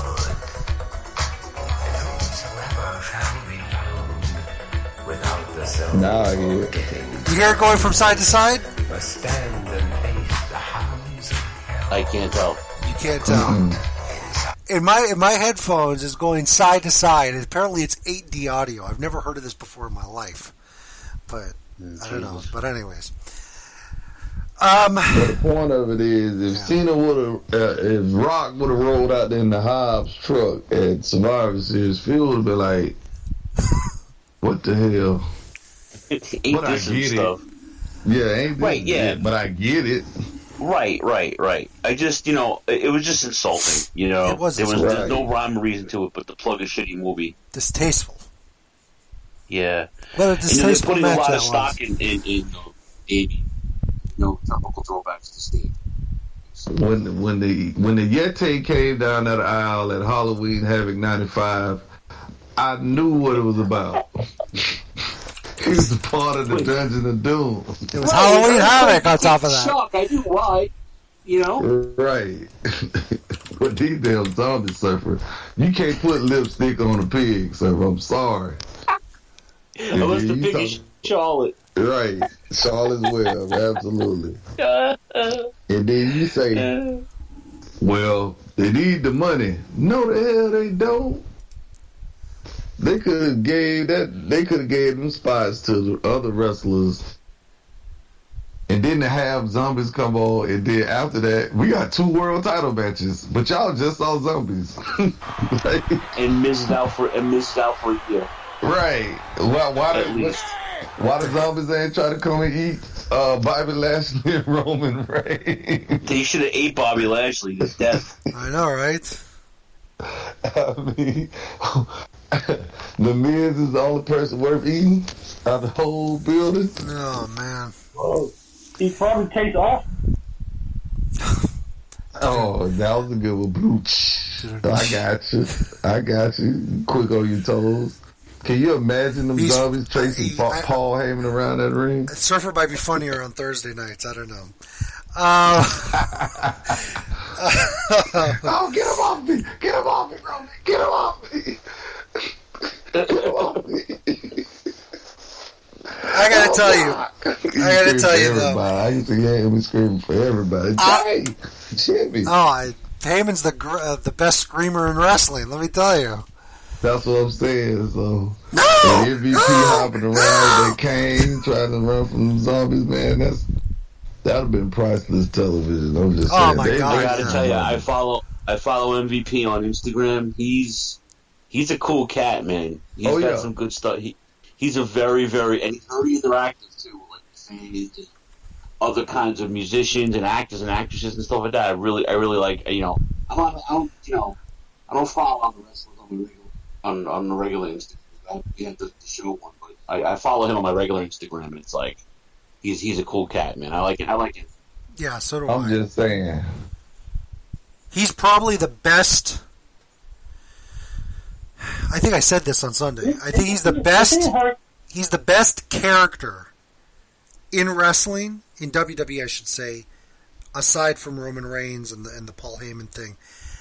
MVP's probably the best character, gimmick, whatever word you want to use in WWE.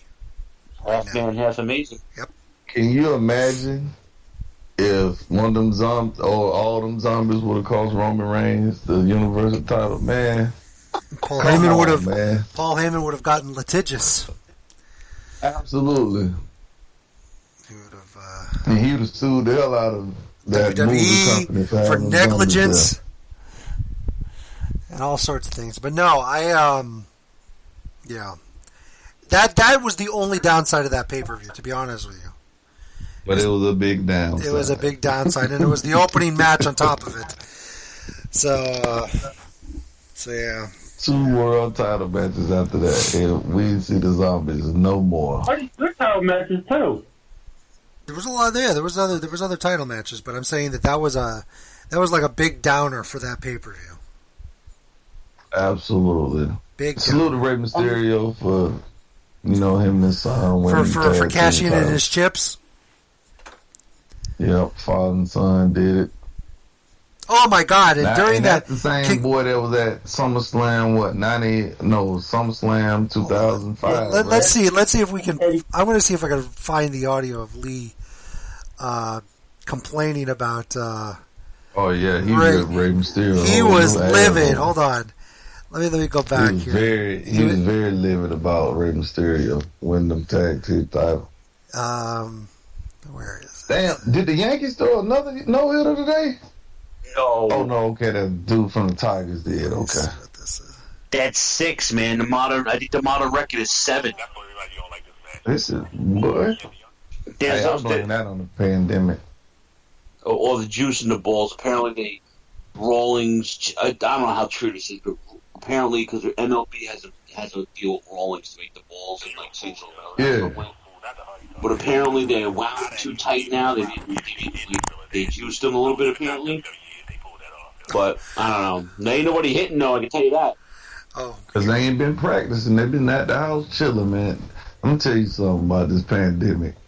It didn't show a lot of these guys what they do in their free time. Yeah. And they be chilling, getting paid. Apparently, Tony C at one point said that these zombies should be doing the Thriller dance. And, absolutely, I did. That'd be pretty dope, though. And here's what Lee said. Here's what Lee said. So you a fool, yo.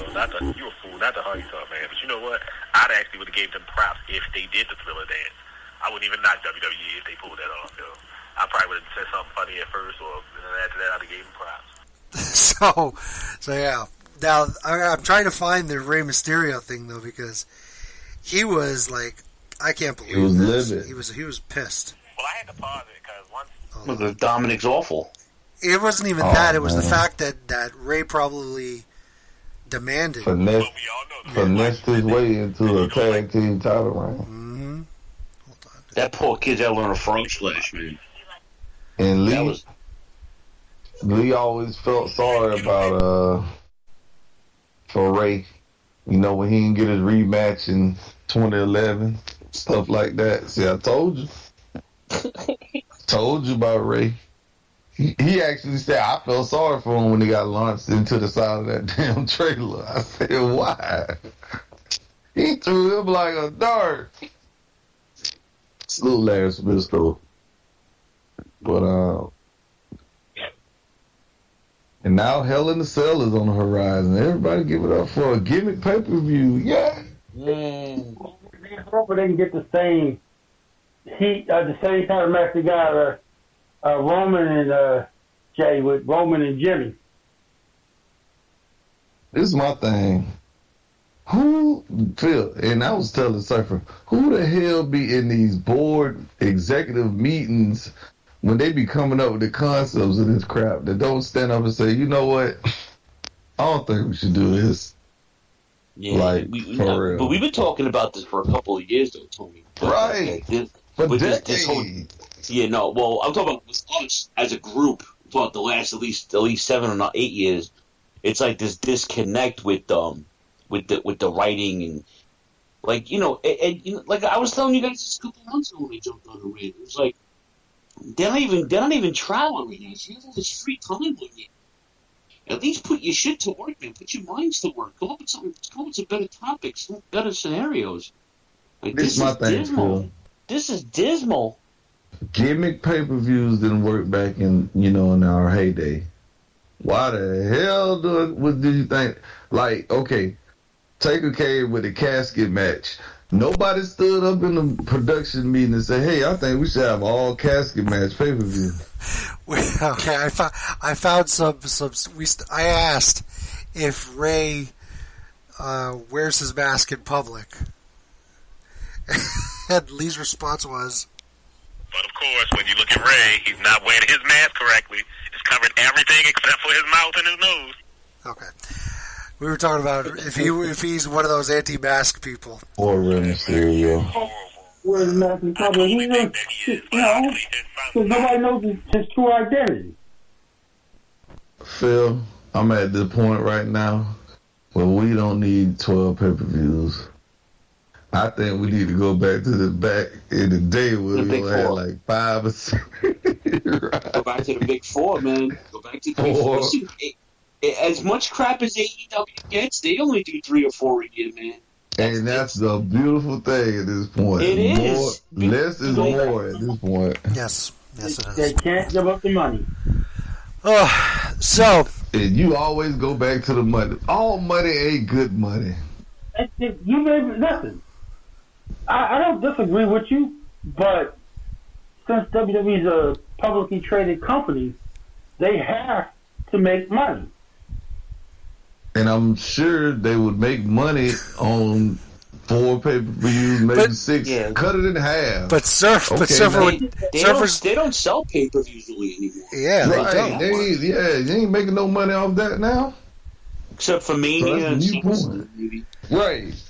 And not even that. Who the hell is buying? I want to know who the hell is still buying these pay-per-views. Who's spending $70 on an HD version of Fastlane? Right. Thank you. Tell me that, Surfer. Riddle me that, Batman. Old people. Who? Old people that don't know how to use damn lie. They going on the Peacock app for that. Spend $40 on or $50 on pay-per-view. I'm telling you, there's nobody on there with a cable top box on a TV with rabbit ears ordering a $70 paper.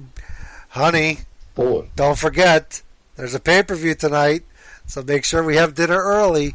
No, there's none of that is going on, Surfer. Oh, honey, you need something from the store, honey? Can you bring back some Doritos? Backlash is on tonight. Exactly. I called we have to call the paper. Oh, dear, don't forget that today you need to call the pay-per-view provider and order us the next WWE pay-per-view Backlash. It's 2 weeks away. It's 2 weeks away, but we want to put in the order now. Pre-order. You got to pre-order Backlash. Everybody has the internet. They don't. Server.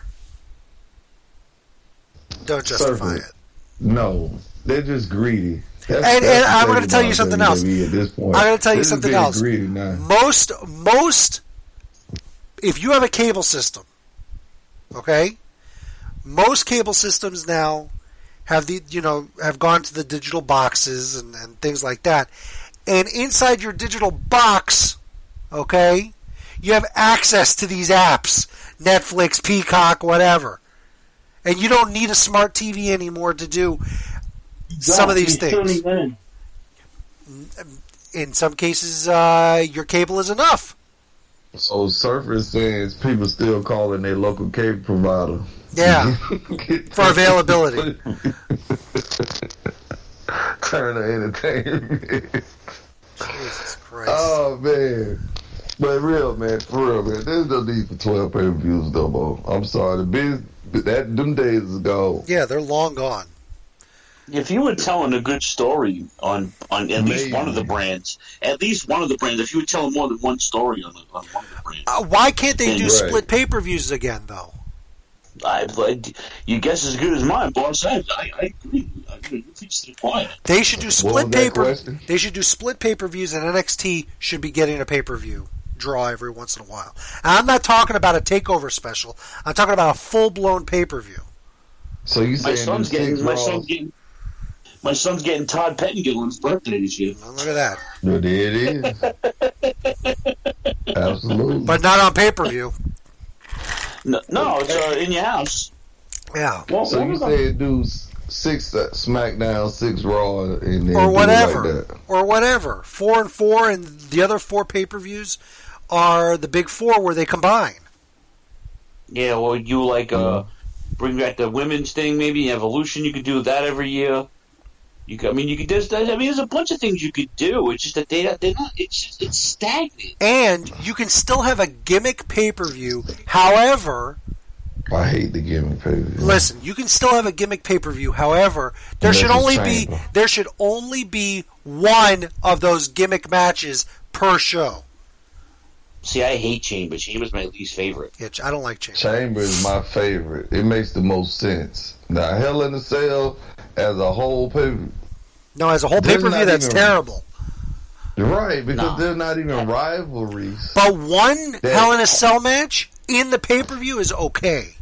Right. You know how Starrcade was synonymous the scaffold match. Yeah. Hell in a Cell should be exclusive to like SummerSlam or Survivor Series or something. It should be exclusive to one of the big people. Or like War Games. That match. Yeah. Right. The match beyond, right. Well, that was the Bash. Fall Brawl. Oh, yeah. Yeah. The Bash, and then it moved to Fall the Brawl. Great American Bash. The War Games. The War Games. Exactly. Right, if you will. Yeah. And I heard what you said about Cody. I'm done with that dude. What was that? I heard what you said about Cody. I can't. I just want to piggyback that for like 30 seconds. I mean, pretty soon he's going to come in. Pretty soon he's going to start saying that. He said that. I can't stand this dude. I can't either. I'm sorry. I got soured on him early on, but I'm extremely soured after his wife got pregnant and they had the gender reveal on television and all that. That really killed it for me with him. But what they do with him is they bring him out. He's fighting the big fight. He loses. Well, no, he'll win the match. He'll get jumped by the next opponent, play the martyr, and then beat that dude. Whose dick is he sucking over there at TBS? TBS? That's all he does. Jesus. That's all he does. Every time he gets beat, he gets jumped by somebody. Did his dad one day, listen, Cody, if you ever one day get your own promotion and you end up on TBS like your daddy was, I gotta tell you, damn Turner people, they don't play.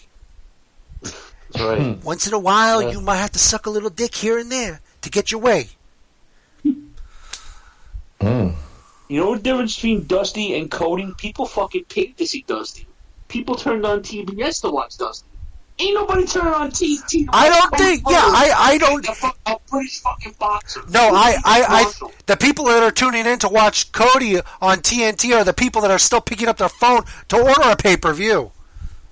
Yeah, honey, grab the phone. Fastlane's coming on. Wait, we gotta call Spectrum. I mean, we gotta call Time Warner. I mean, it was on this very same show that Surfer. It's on this very same show that Surfer said that people watch sitcoms in a bar. No, he said television programs. Television programs. He said what television program? That was hilarious. Surfer logic never fails. I will say that. Oh yeah, his logic never fails. You're right about that. I'm so right about that. I've been in bars where people have it's not sports on, it's regular TV. I've been there too, Surfer, but I'm saying 99% of the bars do not have a sitcom on. They have a sports show on. You know, that's why there's ESPN Classic and all these other networks out there.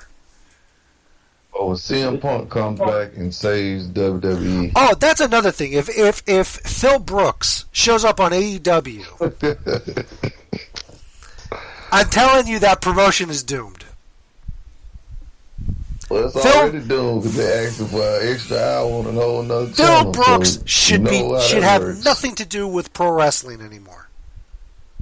Period. I salute Phil Brooks, man. That's all I have to say about that. Now, how people he wasn't that bad of a guy. AEW.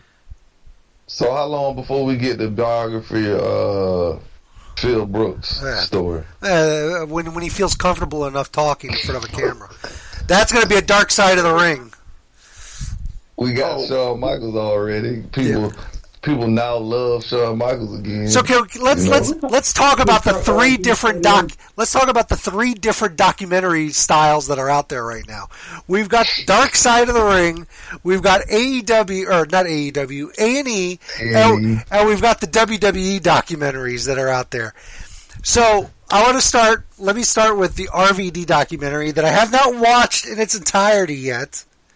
That's available on Peacock, but the first 5 minutes in, they're talking about RVD and his love for pot. About reefer. Gotta talk about I was reefer. like, really? That's how we're going to kick this documentary off?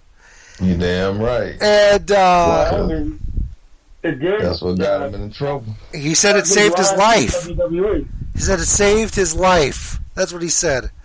And cost him a title reign, but okay. Yeah, I haven't gotten to that part of the documentary yet. Cost him 2 title reigns, matter of fact. But let's talk about the A&E documentary of Shawn Michaels. I thought it was well done. Of all the documentaries that have aired on A&E so far, I thought the Shawn Michaels one was done the best. Okay? Hold on, Double A. Michael Shawn Higginbottom. What is that? Higginbottom, yes. Higginbottom, I'm dead. Yeah. When I found out that dude's name was Higginbottom, I never knew. Yeah, but you're late to the party on that one. Yeah, well, hey, I mean, I thought wrestling was real. The only thing with the A&E stuff, though, was like, the only thing with the A&E stuff was like, a lot of stuff, there's nothing I didn't know. Yeah, it's nothing I didn't know. Except for the Gorgeous George stuff, I didn't know about. That I didn't know about, with the her and the whole camera thing. And yeah. The alleged stalking and, them doing ecstasy. That I didn't know. Yeah. I didn't know he was married to a Nitro girl. Yeah. I knew that. Know about that. I knew that, yeah. I knew that. So him, DDP, and Booker T all married Nitro girls, huh? Basically, yeah. Yes. The Booker T documentary was I liked it. The Shawn Michaels one, of all the documentaries, that one was the best one so far. You didn't like the Piper one, boss? The Piper one was okay. I thought it was very slow, the Piper one. And they left a lot out. A lot of the kids on that joined the channel was that they were talking about on Friday nights. They were talking about the about how they would get it was the Savage and the Piper were bad light. Like they were getting like a bad rap. Savage got the bad rap the most. I disagreed only because I don't think WWE would put their stamp on the biography and allow them to destroy the subjects of the documentary. I guess. Well, the Ultimate Warrior's finna get crapped on this coming week, so I want to see what's going to be said there because Vince is on this one. Right, but they already they made a terrible one about him. Then when he died, they made a better one about him because they made nice one. I guess. And this one they finna tell the truth on this one. Let's see. He was hard to work with. He held Vince up for money. I want to hear Vince tell that side of the story. What, the SummerSlam? I want to see that this bastard came up to me 2 hours before showtime and asked for an extra $500,000. That was really SummerSlam 91, right? Yeah. Yeah, I'm really enjoying those Lost Treasure episodes. So am I. I thought this past week's with Sergeant Slaughter was pretty good. It was pretty funny because Bob Backlund was in character the whole time. Of course he is. Oh, it was so good. It was really good. I was a little bummed that they didn't find the television title with Booker T, but hey, it is what it is. But they went to Dave Milliken's house though. Come on, man. With Jerry Lawler, yeah. That was pretty good. The Ace of Belts, baby. That's right. He was on our show. He's a good dude. He's a very good dude. Now, we skip on over to Vice and the real documentaries of Dark Side of the Ring. Let me talk about the Brian Pillman one we talked about. It was very good. It was very well done. Yeah. The Nick Gage one. I never knew about this dude. Neither did I, but the first words that came out of my mouth was, this guy's not a pro wrestler. No, of course not. I just want to say, I want to thank Vince McMahon and the WWE for bringing us the PG era. Because had wrestling evolved to what we saw last Thursday, there's no way I would give a damn about it. Oh, no, I wouldn't either. I wouldn't either. If wrestling turned into what Dark Side of the Ring aired last week, I wouldn't be watching wrestling today. I would not put up with it. Deathmatch wrestling is. I'm going to make a comparison to punk rock music, where punk rock music has a something ska, hardcore, and then with hip hop, we have fucking mumble rap. This kind of rap, that kind of rap. The deathmatch wrestling is a subgenre, a cult following. If be so bold about it, though. But I'm not saying it's great, but it does have a cult following, and that's all because of Japan. Okay, and I'm going to tell you where what you said was very eloquently said, and why Nick Gage is not a pro wrestler. He's not, but no, I mean, he went to wrestling school, he trained. He's not a wrestler.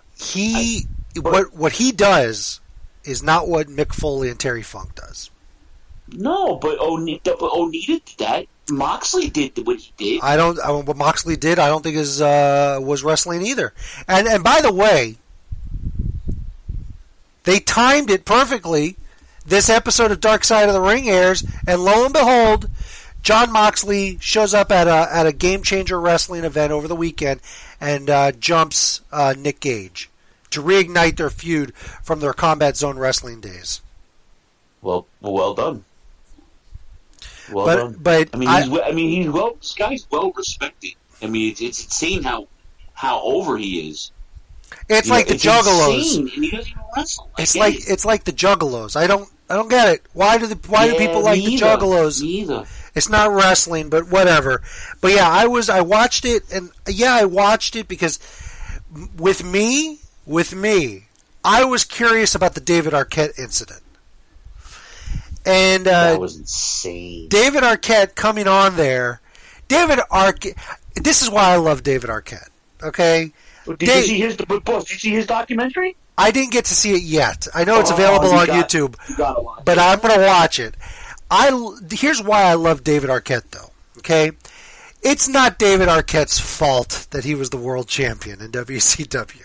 The poor guy he admits that, though. He admits that, and he was put in a position, and he said, okay, whatever. And he did it, and he didn't realize that he was going to be the scourge of the wrestling community. And that's why he went out and tried to redeem himself as a pro wrestler. But I love when the first words out of his mouth was, "My name is David Arquette, and I was the WCW World Champion."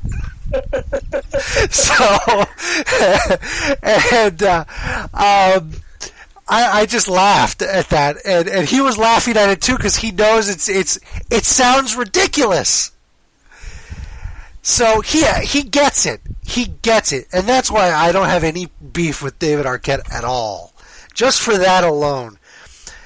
But yeah, he gets into this match with Nick Gage, and Nick Gage went into business for himself. And I personally am not a fan of people who go into business for themselves. I really am not. And so that kind of, I was already like, ugh. And this guy, he knows he's got an early death sentence coming towards him. So, he says, if I die in the ring, great. He'll be happy that he died in the ring. So I don't know. This guy's had a few near-death experiences already. So, but tonight, I should say, while we've been on the air, they did the Collision in Korea, and like I said at the start of the show, they show footage of Muhammad Ali showing a magic trick to Scott Steiner, and Scott Steiner being blown away by this magic trick. All he did was, the trick where you put the handkerchief in your finger and you make it disappear. He did that, and Scott Steiner was like, oh my God! Like, you could see, like, he looked like a 5-year-old of how impressed he was over a goddamn magic trick by a man suffering from, what did he have, Parkinson's? From Parkinson's. Parkinson's, yeah. And Muhammad Ali... Yeah. A lot. Bischoff talks a lot in this document. Now, of course, I don't hear what he said because I've been doing the show. But Bischoff was on the screen a lot, obviously, because he was in charge of WCW. But I saw Scott Norton, Bischoff, Antonio Inoki, Too Cold Scorpio, and Sonny Ono are all in this episode. So yeah, it'll be good. As soon as we get off the air, I'll probably go back and watch it. And I don't know what next week is. But here's the funny thing.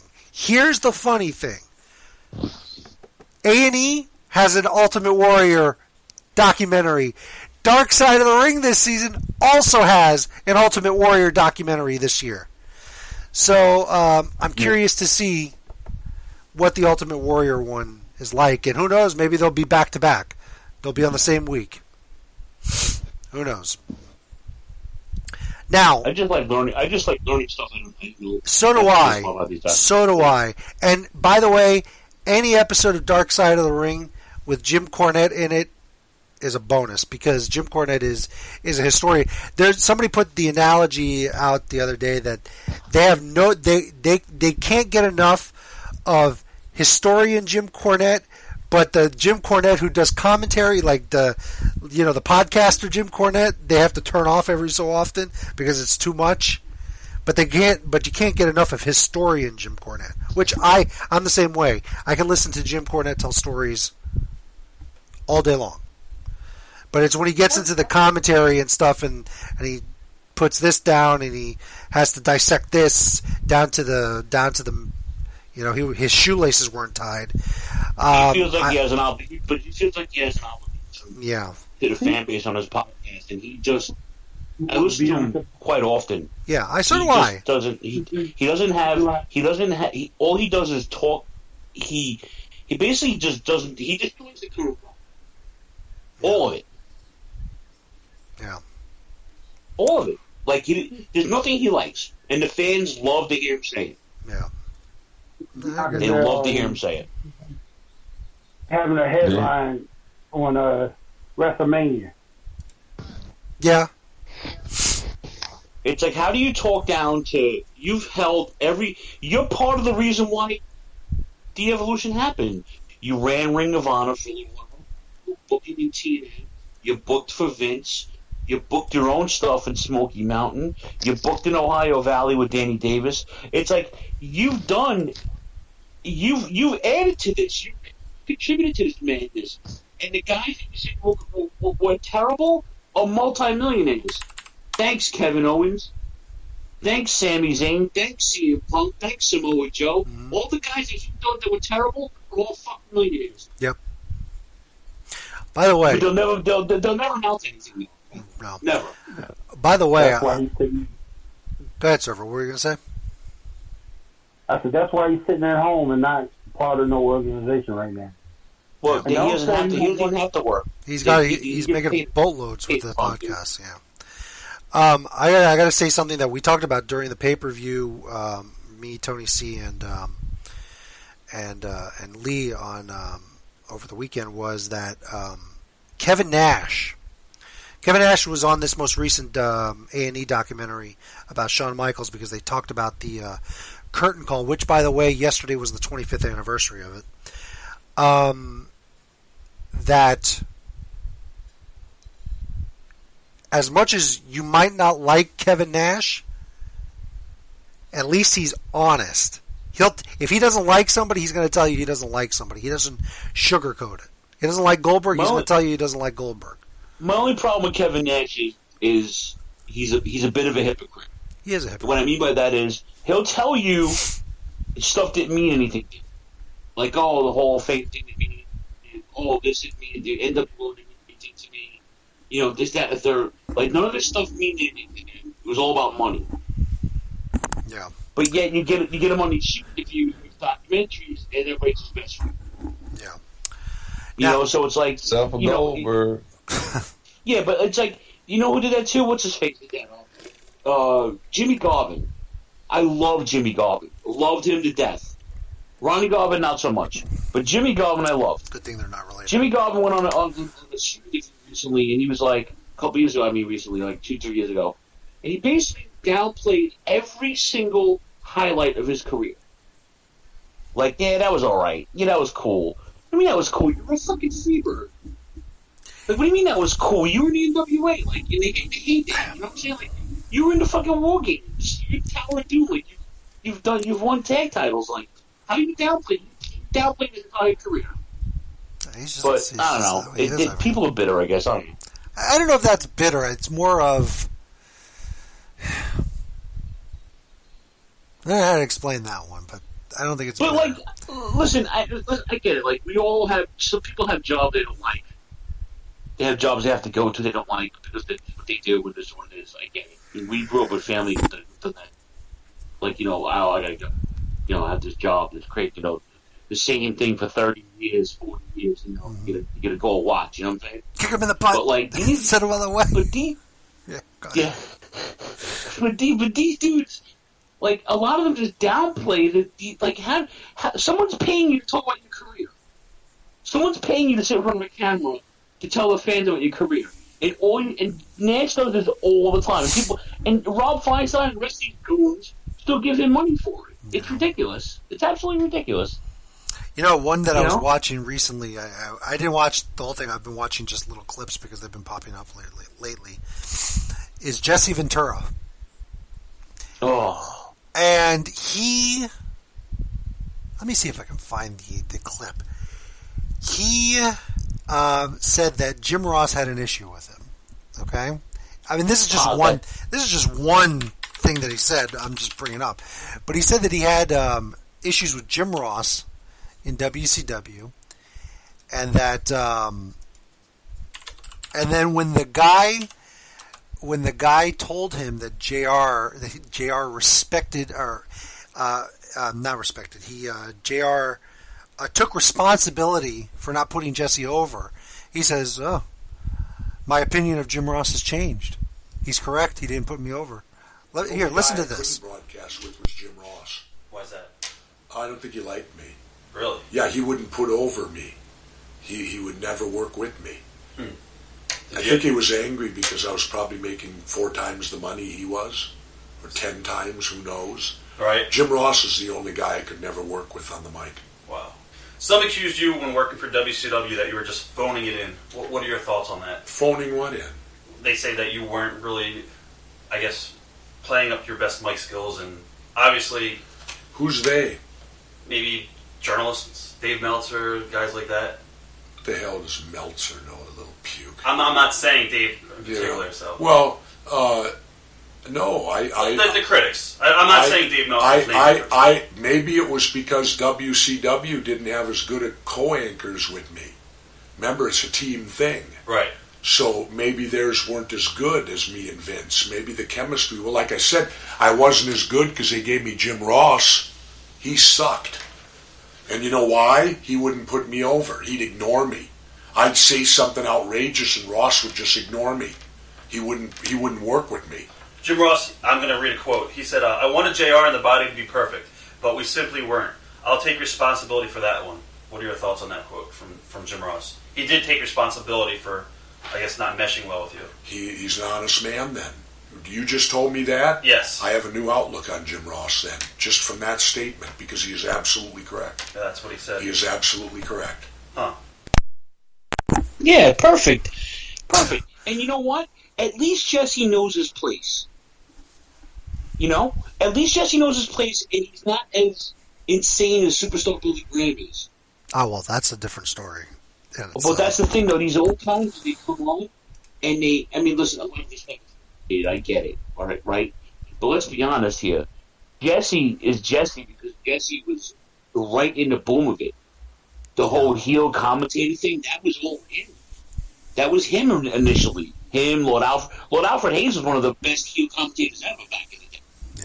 Yeah. But Jesse was the one who was on TV with Vince and Gorilla and Bobby Heenan and that NWA didn't have any of that stuff. No. It was Bob Caudle, for Christ's sake.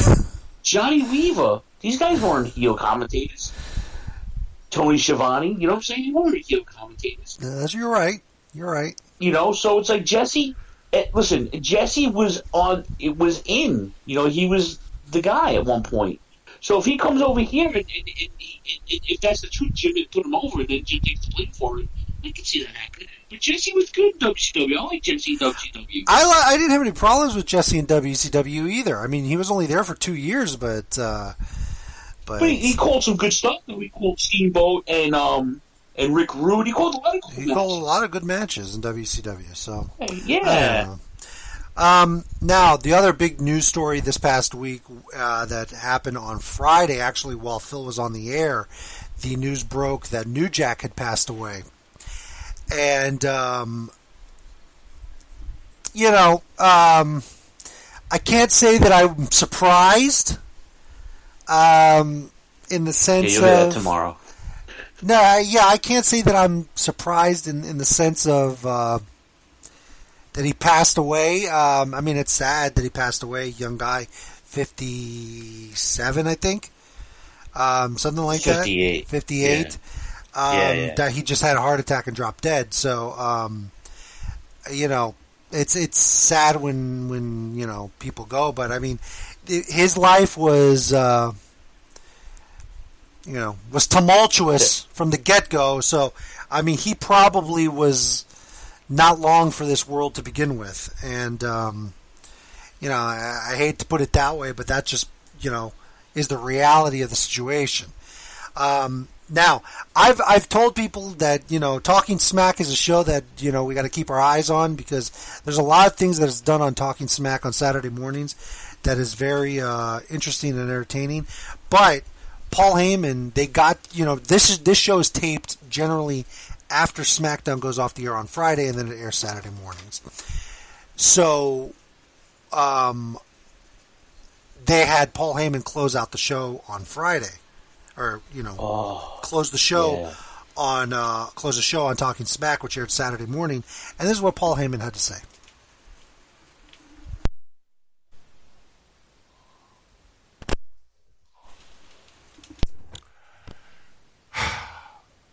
I was asked before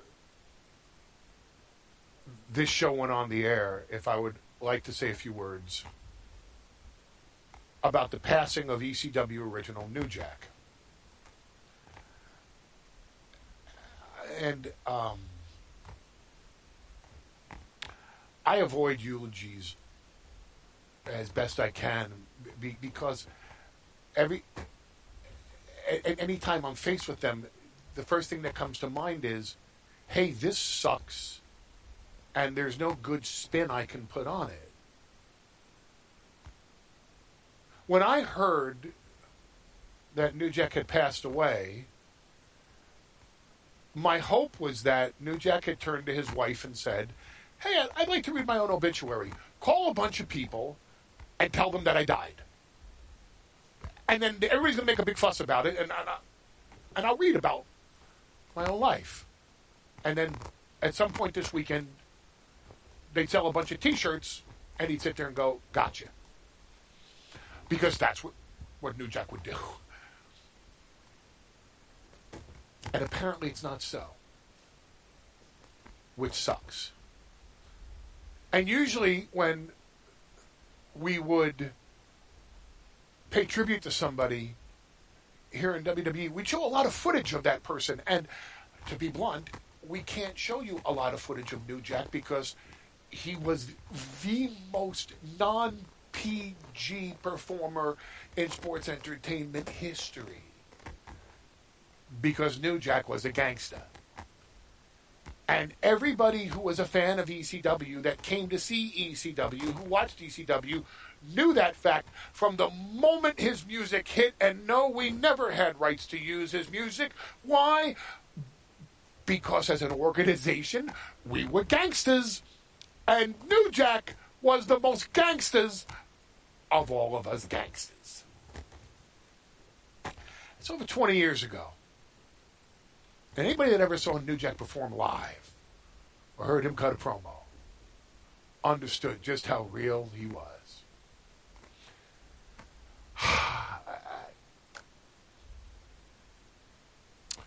Jerome Young was quite an individual. And deep in his heart, he was every bit of New Jack that he could offer you.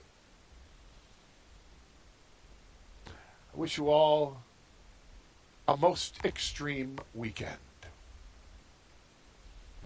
Gangsta style. And that's how they went off the air on Saturday morning. So, I guess Paul Heyman would have been the best one, obviously, to say something. I have not heard Jim Cornette's comments yet because New Jack, I don't want to say created, but New Jack, was brought to the, I guess for lack of better terms, the national spotlight in the wrestling world, in Smoky Mountain Wrestling. And that was, of course, because of Jim Cornette. So, I have to go back and hear his comments. Now, Paul Lee has a different spin on it because, I think New Jack probably had the ability to be more gangsta, as he says, in ECW than he could have been anywhere else. It's not, it's no surprise that New Jack never appeared in WWE. He couldn't, because, as Paul said, was the most, non-PG wrestler out there. Despite what Nick Gage says. And, it's sad. It's sad that he's gone now. Am I going to sit here and say that I was a New Jack fan? No, I'm not going to say that. Because I watched ECW, but I didn't watch it religiously. And I think I probably maybe saw a handful of New Jack matches in my lifetime. I was at his debut in Philly. I was very aware of him, though. I was very aware of him, and of course, the wrestling. If you were a wrestling fan, everybody saw Beyond the Mat, and he was a feature star in that movie, where they tried to get New Jack an acting gig. And those two scumbags in Hollywood, tried to ham it up. And said that he was the next Denzel Washington. Whatever. But Phil, you said you were there at the ECW arena when he made his debut. Yeah, 1995. Public Enemy was supposed to have a match, and they didn't have a match. I forgot the name of the card already. But they didn't have a match. And they were dancing in the ring with the fans. They used to do the Hot Stepper song. That was their song. And the Gangsters came. And there's only a handful of people in the crowd that knew who they were because, again, no one really had Smoky Mountain on cable. Right. So, in Philadelphia, of all places. Right. But if you were tape trading, you knew who they were. We were just like, wow. Like, this was, big. So when I remember, being a really big Public Enemy fan, not liking them at all. And I remember if I had a program, and I always had a pen with me, and I'd write down the results of the card, so I can keep it in the program. Back in the day, a wrestling program would have like a magazine, and then a piece of paper inside the magazine with the match listings, and you check off who won, crossed out who didn't show up, and card something to change type of shit. But then with ECW, it was just a piece of paper with the articles. There was no match listing. They only had a couple of matches. There were people who were showing up. Pretty much wrote down everything. So I still have the program of them showing up. Storage eventually. Barbed wire, hoodies, and choke slams. Choke slams, right. It was from 1995. June 17th, 1995. There you go. Correct. And it was... Again, they didn't, I remember that vividly, they didn't have and the main event was Cactus and Sandman in a barbed wire match for the title, if I'm not mistaken. Yes, you are correct. I'm good from memory, so. Yes, you are. So. It was, but yeah. the Broad Street Bully versus the New Jersey Devil, 16th. That was the opening match. That was the opening match. As Bobby Heenan would say, Mikey Shipwreck versus Val Puccio. Big Val Puccio from the Bronx, 600 pounds. Yep. The Vampire Warrior, a.k.a. Gangrel, against Hack Myers. The Shaw, yep. Tommy Dreamer also wrestled the Vampire Warrior. Luna Vachon was in his corner. 911 defeated Jungle Jim Steele. Oh, that guy. Yeah. Beulah McGillicuddy defeated Luna Vachon. Yep. 2-on-3 handicap match. Too Cold Scorpio and Taz defeated the Pitbulls and Raven. Oh, wait, hold on. Defeated the Pitbulls and Raven, but it says here just Raven. A 3-on-2. It was a 3-on-2. You're right. Oh, here we go. It was Taz and Scorpio, the two, against the two Pitbulls and Raven. There you go. I was reading it incorrectly. So yeah. And then, like you said, the main event, Sandman with woman. Defeated Cactus Jack. If you look at the video of that night of the, you could actually see on the TV side. Apparently, it is available on the WWE Network if you still have a WWE Network available to see. But yeah. Yeah, and back then, back then, one night of wrestling was 4 weeks of television. Yeah. So if you were on TV, you're on TV. Yeah, that is correct. Right. But yeah, so yeah, I mean, it's sad. Of course, I think New Jack. New Jack's biggest claim to fame in ECW, though, was an incident on November 23rd, 1996, in Revere, Massachusetts, with a little known wrestler by the name of Mass Transit. What a sin! And we talk about all this tomorrow night. You guys, it's a good episode. He carved him up like. Nick Gage, carved up. He carved up John Moxley with that pizza cutter. Boy, that would have been nothing compared to what New Jack did to Mass Transit. But yeah, you're right. He carved him up like a Thanksgiving ham. If I'm not mistaken, they went over the Mass Transit incident on the New Jack episode of Dark Side of the Ring. I believe they did. The only redeeming quality New Jack ever had was that he respected his craft enough that he never compromised. No. If that makes any sense. Yeah. Hello? Yeah, no, makes sense. So it was like, even though he didn't make the big money, because if he would have compromised, he would have made decent money. But he never did. Right. So, it is what it is. You know what I'm saying? I think one of the last things, we've been doing the show now, it's going to be 14 years in July, and one of the things I remember, one of the big stories we talked about at the time when it happened was when he got into a domestic relationship spat. He had a domestic issue with Terry Runnels. And and he went to jail, and I believe she went to jail, and I just remember we were laughing about the whole situation, like how the hell did these two end up together? I told a funny story on tomorrow night's show. There you go. There was a Tank and I, rest in peace. We went to one of the Lost Battalion shows. The ones in Queens that they had a bunch of them in Queens back in the day. Yeah. And I believe this was the last episode of Seinfeld. ECW did a card call. Mm-hmm. So and Tank and I were at that.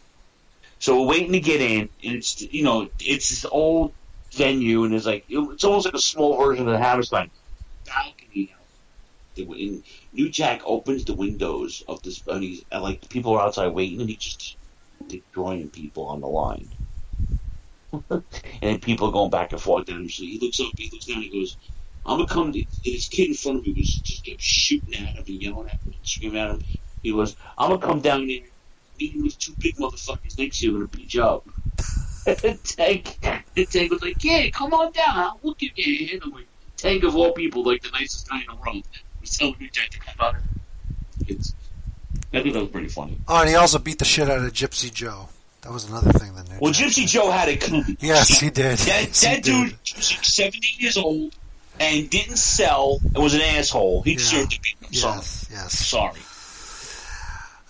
Screw that guy. Screw that guy. And I'm glad he cleaned up with his kid too. Yeah. He apparently his kid was trans, is trans, and there was an issue. Jack basically disowned the kid. but the kid basically just put out a tweet or something like that. Yeah, I saw said that. My dad was proud of me. And, we squashed it, so that was pretty cool. So I'm glad about that too. Well, that's good. All right, so yeah, New Jack, unfortunately. Now, the other big story in wrestling was from today, or actually started yesterday, and it bled over into today, that WWE started doing some more cleaning, but this time down in NXT. They fired 2 referees and a handful of superstars that were not being used on TV too much.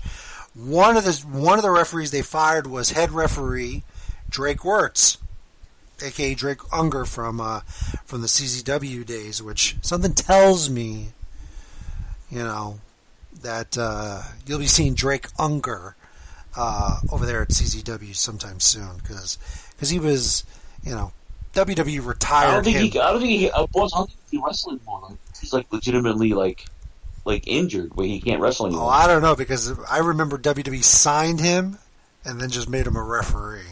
Yeah, because he couldn't wrestle. That's why. Well, who knows? That's what we heard. Anything's possible. Anything's possible. Yeah, now. Yeah, of course. But anyway, so Drake had been released from WWE due to his. It was being rumored that he was a racist, number one, and that also he was a big Trump supporter, big Trump supporter. He was one of those. I don't think he was there, but if he had the opportunity, he would have been one of those people at the Capitol siege. Oh no! He's one of those. He's one of those people, and he would often go to. Because this is in Tony C's neck of the woods now, because since he's an employee of NXT, he lived in Orlando, or he lived in that area, and he would often hanging out with Matt Gates. He would often go to the Seminole County school board meetings, pleading for the school board to have the kids not wear masks at school anymore, because the kids wearing masks is a danger and allows pedophiles to take the kids. Right, Matt Gates. Yeah. Go ahead. Sure. I'm sorry. And he also had a profile. He's the kind of dude that you would, in the 50s, where he's your best friend and neighbor, but at night he's the Klansman member. Yeah, exactly. He had a profile on Parler, I think, before that website got taken down. And there's a whole bunch of things, and this had been bubbling up, to the point that people were just uncomfortable being around him. He just refereed a match on television, I think a week ago. He was just on TV about a week ago. So yeah, this was, I guess, a big thing. WWE had taken a lot into consideration in releasing him. The other big release to came down just a couple of hours ago, and that was WWE released the Velveteen Dream. Thomas. And speaking of kid touches, yeah, and so dummy, yeah. That also had been bubbling over for WWE for a while, and I guess they finally said, you know what, just get rid of him. So you know how much stock they put in him, and then he got into trouble. Then he got hurt on top of that. Yeah, I think he's just going to go back to where is he from? Maryland, and I don't know, do some crap there. Oh, he'll be Read Ice. Oh yeah, he'll go to AEW too. By the end of the year, we'll see the promos. Dreams coming. On TBS. Yep. Superstation. Patrick Clark. There you go. Patrick Clark. I was looking for his name. He's only 20. Patrick Clark. He's only 25 years old, so Oh yeah, he'll be over there. He should straighten up. He should straighten up. He was a good talent, man. Yeah. He had so much. They put so much stock in him. But he was too. And he's a good live. We watched him live a few times. He's a little too delicate, though. If you know what I mean. AEW followed by Supernatural. There you go. Hey, matter of fact, because I'm into my Melrose marathon now. Wasn't Alyssa Milano on Melrose Place and Charm at the same time? I don't know. I think they was. My sister Nat. My sister Nat, the charmed expert of the family. But well versed in those shows. By the way, I'm trying to find in these audio, trying to find Models Inc., but I can't find it no goddamn well. In these audio messages that we've been exchanging this week, Tony C out of nowhere just starts blaring the Melrose Place theme song in one of his messages. Absolutely. So, absolutely. I believe it was during Raw. I think it was during Raw on Monday night that he did that. Yep.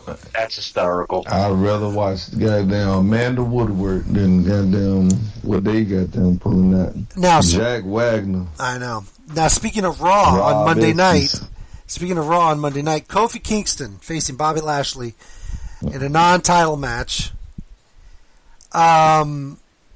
The swerve of the non-title match was done very well, but the thing that killed it, the thing that killed it for me, the interference from Drew McIntyre at the end. Well, you know what they that dude. And I don't have an issue with Drew McIntyre, but the issue I have here is that now it just tells me that the feud between Lashley and McIntyre is going to continue. Nah, then why? We don't know. Exactly. See, what I'm talking about? Lazy booking. I hope. Now, how does Drew? How does what? How does Drew what? How does Drew get another title shot and Kofi just beat him? I don't know.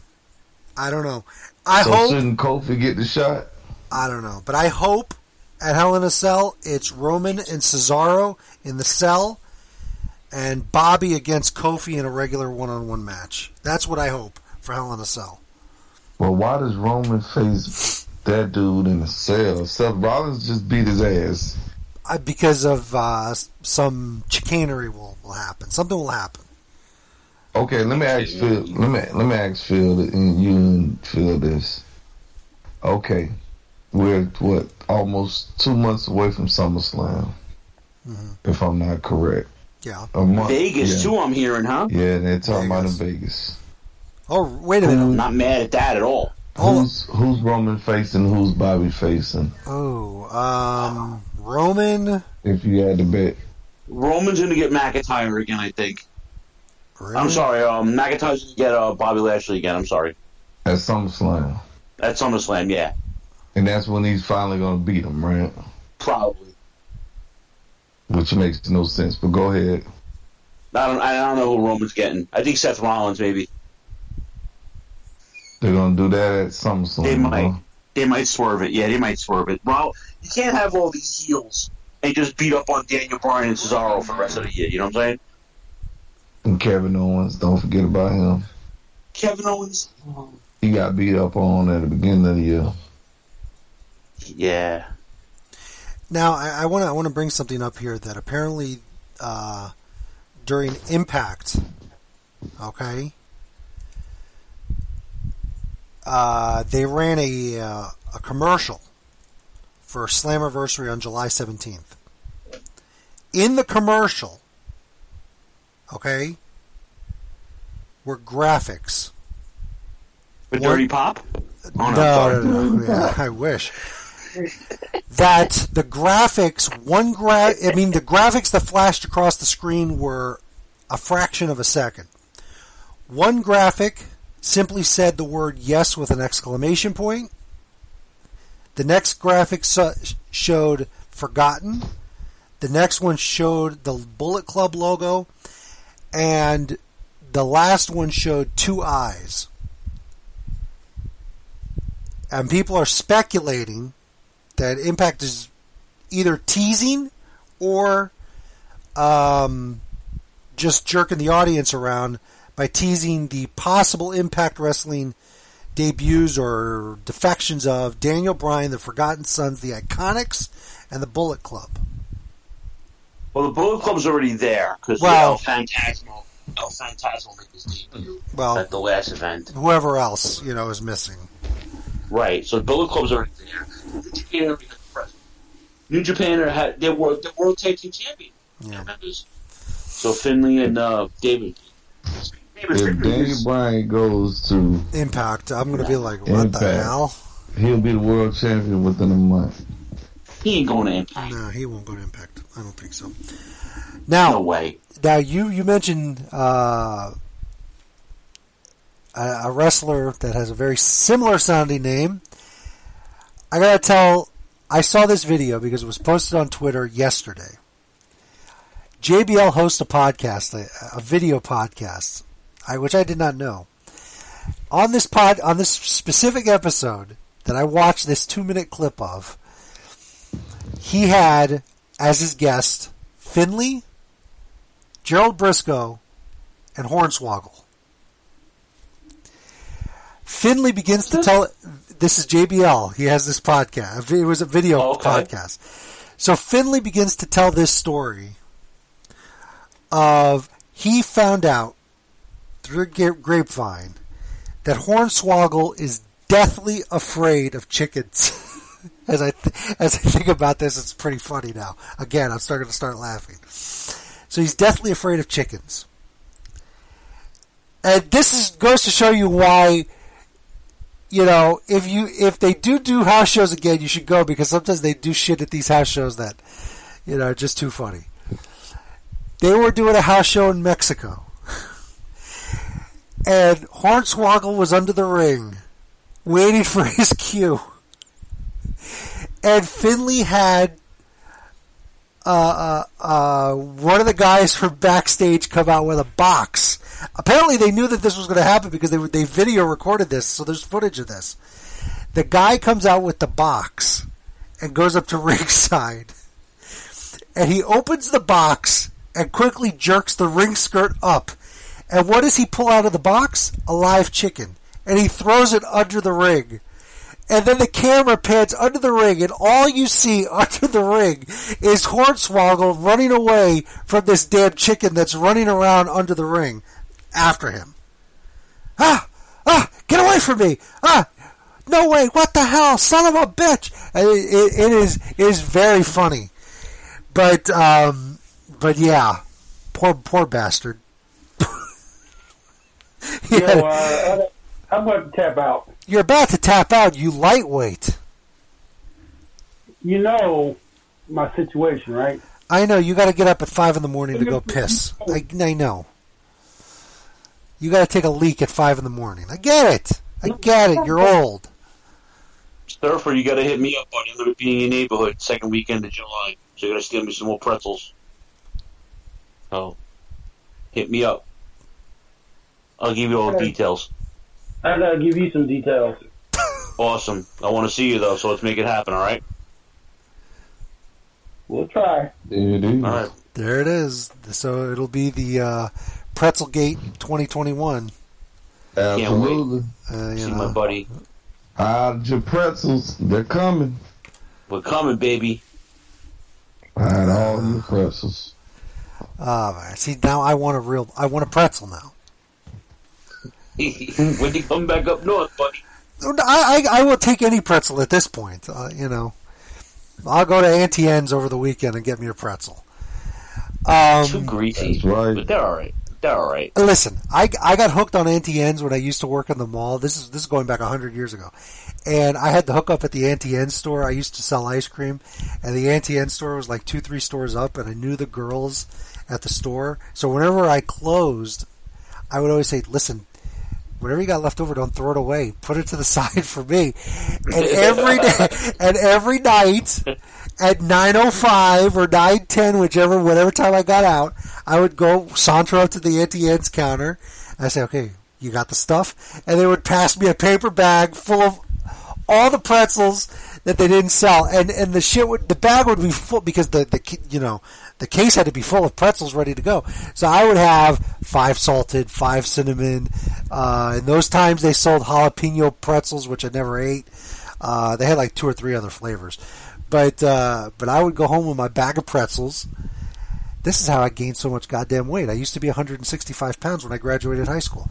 And I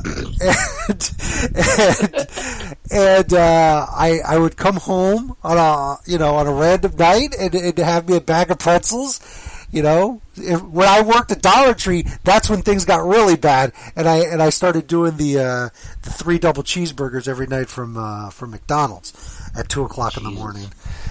But I know. So 9:05 did the 9 o'clock. 9 o'clock, and it would take me 5 minutes to close up the register and do everything, lock up, and I would be over there, and I'd be like, "Okay, give me my bag," and I got grab my bag, and I get the hell out of there.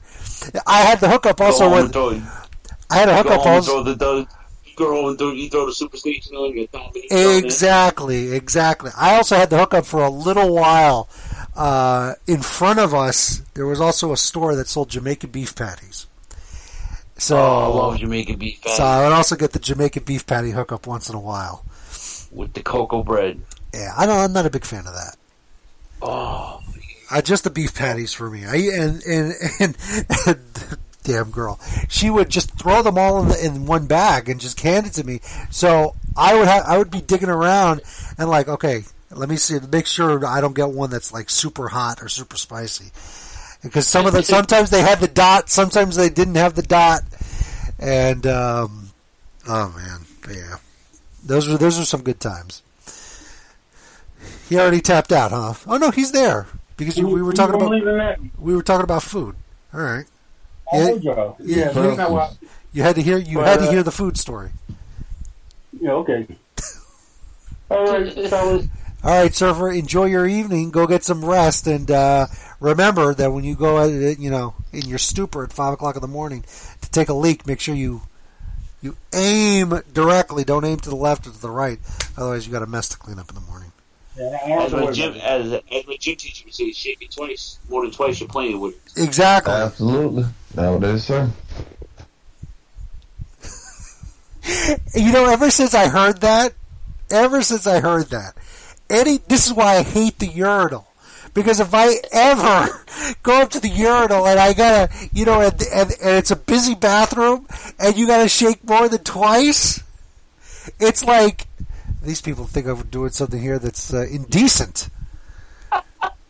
Oh my God! And if you go to, let me tell you something. I've said this before on the air, but driving up to Orlando, this is one of the reasons why I hate stopping to take a leak at a rest area. I don't mind stopping, but if I have to take a leak, I have a problem. The men's restroom at these rest areas it's like driving on the turnpike, okay?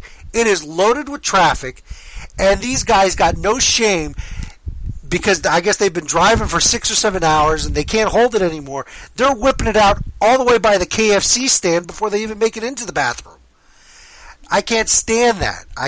People got no discretion, no decorum, no class. But here I am. I'm worried myself because I shuck it a third time, and I think somebody's going to think I'm a pervert doing something dirty in a crowded bathroom. Anyways. So yeah, Server, no more than twice, okay? Absolutely. Don't leave no spots on the toilet seat either. It's very, very inconsiderate. Yep. Or you get spots if you live up the toilet seat. No, there should be no spots on the toilet, period. If you drip, have some decency and clean it up. If you lift the toilet seat, you don't have a mess. That's not necessarily true. You could have a stray drop. Everything goes into the bowl. I don't necessarily believe that, Surfer. I'm not a. Sometimes that first draining session in the morning is a powerful one, and there could be some splashback. Oh my God! Y'all doing this? Nope. It's almost midnight. All right, Surfer. He's out. All right, there goes the silver one. He hung up quick because maybe he really does got to take a leak. I don't know. Let me see. Is there any other wrestling news that I missed? I think I covered everything. But yeah, so Phil, the show's in the can. Yes, you should check the email. I will check my email as soon as I get off the air. Yeah, Jay and I are stepping out tomorrow. Hopefully, we'll have a choppy announcement after this weekend. Well, that's good. Okay. Hopefully. But other than that, yeah, man, everything's status quo. Turnbuckle Throwbacks, episode 40. I think it's 406. I just gave it like an hour ago. All right. And I've been drinking too. So. Oh wow! All right. So yeah, I had a couple cocktails. I broke out the Ric Flair glass. I got the screwdrivers. Oh wow! Okay. So yeah, it's been a long week. It's been a long week, fellas. I know it has been. But yeah, new episode tomorrow, and that's pretty much it, man. Yeah, we're having a good time, and got some good stuff lined up. We're working on some new material, and Jay's been killing it. He's been awesome. Shout out to Jay. Mm-hmm. And we're just doing our thing, man. Trying to keep busy, Okay. So there you heard it. So tomorrow night, Turnbuckle Throwbacks will be in the can, but you'll get a new episode tomorrow. That'll air at 9 o'clock because that's how the feed is programmed to run the shows. In case, for those of you that don't know, Phil has been coming on at around 6:45, 7 every week for the last couple of months due to some scheduling issues, and so he comes on, and usually he's off the air, 9:15, 9:30, something like that. And usually what happens is the feed should be replaying the week previous, last week's episode. So what we're going to do instead, we'll just swap out last week's episode and put in tomorrow's episode. So it'll air at exactly 9 o'clock tomorrow night, right here on Rantham Radio. Then on Saturday, I don't think there's anything. Monday, the Midnight Jury, they'll be live at 7. This program returns to Tuesday night next Tuesday at 9 p.m. Of course, I'm excited because, Tuesday, and then I work Wednesday, and then I'm off for 5 days, going on a little mini vacation. God damn it, I need it. For the holiday? For the holiday weekend. What you got cooking? We rented a house in Cape Coral. Cape Coral. Okay, Cape Coral, out there in Lee County. So Lee County. We rented a really nice I-75 north, 75 south. I-75 from my way. Exactly. So I hope this place better be good because this house, for the 5 days that we're there is going to cost us about $1,700. So, woo! So yeah, you taking that dog with you? Yes, she's got to come with us. So when do you do back home? I will be back home on Monday. I'll be back home Monday, but I leave Thursday morning. I'm only going to be gone for 5 days, so. So you'll be back home on Memorial Day. I'll be back home on Memorial Day, yeah. So I could watch that terrible Monday Night Raw. God. So AEW pay-per-view on Sunday. That's right. There's an AEW pay-per-view that Sunday. So yeah, we'll talk about all that on Tuesday. What else? And then the Mark Order podcast, 10:15 live here on Rantham Radio following AEW Dynamite. And in case you don't know, okay, if you haven't been listening, all the shows on this network, with the exception of this one, also videocast on Facebook. So follow their respective pages, Turnbuckle Throwbacks, Shining Wizards, the Mark Order podcast. They all videocast their shows live because, they're all handsome people, and we're not prepared to put our ugly mugs yet live for human consumption on Facebook. You're too kind, boss. So absolutely not. Though the difference between Turnbuckle Throwbacks and the other two shows is that Phil does the thing in his apartment with Jay in the same room. Everybody else is doing it through Zoom because I guess they don't want to be around each other. I don't know. No one wants to be around Paul. I know. that guy. So yeah, and then we were supposed to get a Midnight Jury last Saturday. It didn't happen, but I'm assuming we'll have a live episode from them soon enough. And I think that is that. Any final thoughts from you guys? No. No. You hit it. We're good. Good. All right. Thanks for having me, boys. I appreciate it. No problem. I know thanks for pulling up, Phil. I know it's your Friday Eve, so it's my Friday, so Yeah, So you're gonna have a nice. I'm glad you guys are on tonight. I was so excited. Yeah, I mean you know what? It's these Thursday episodes are good every so often. We've done it I think 3 times this year so far, and they're fun. You know, Tuesdays are home, but once in a while these Thursday night episodes are pretty good. So yeah, not bad. Life happens. Yeah, life happens. Yeah, man. Listen, sucks to be grown up sometimes. I know. Yeah, unfortunately, you know, I wish going to Home Depot was more exciting than doing this show, but I had to go to Home Depot. So it is what it is. That's that. So for Surfer, who's out there draining the lizard, and for Tony C, and for the Impact player, Mr. Philip J. Ray, he says it's G. I don't believe him.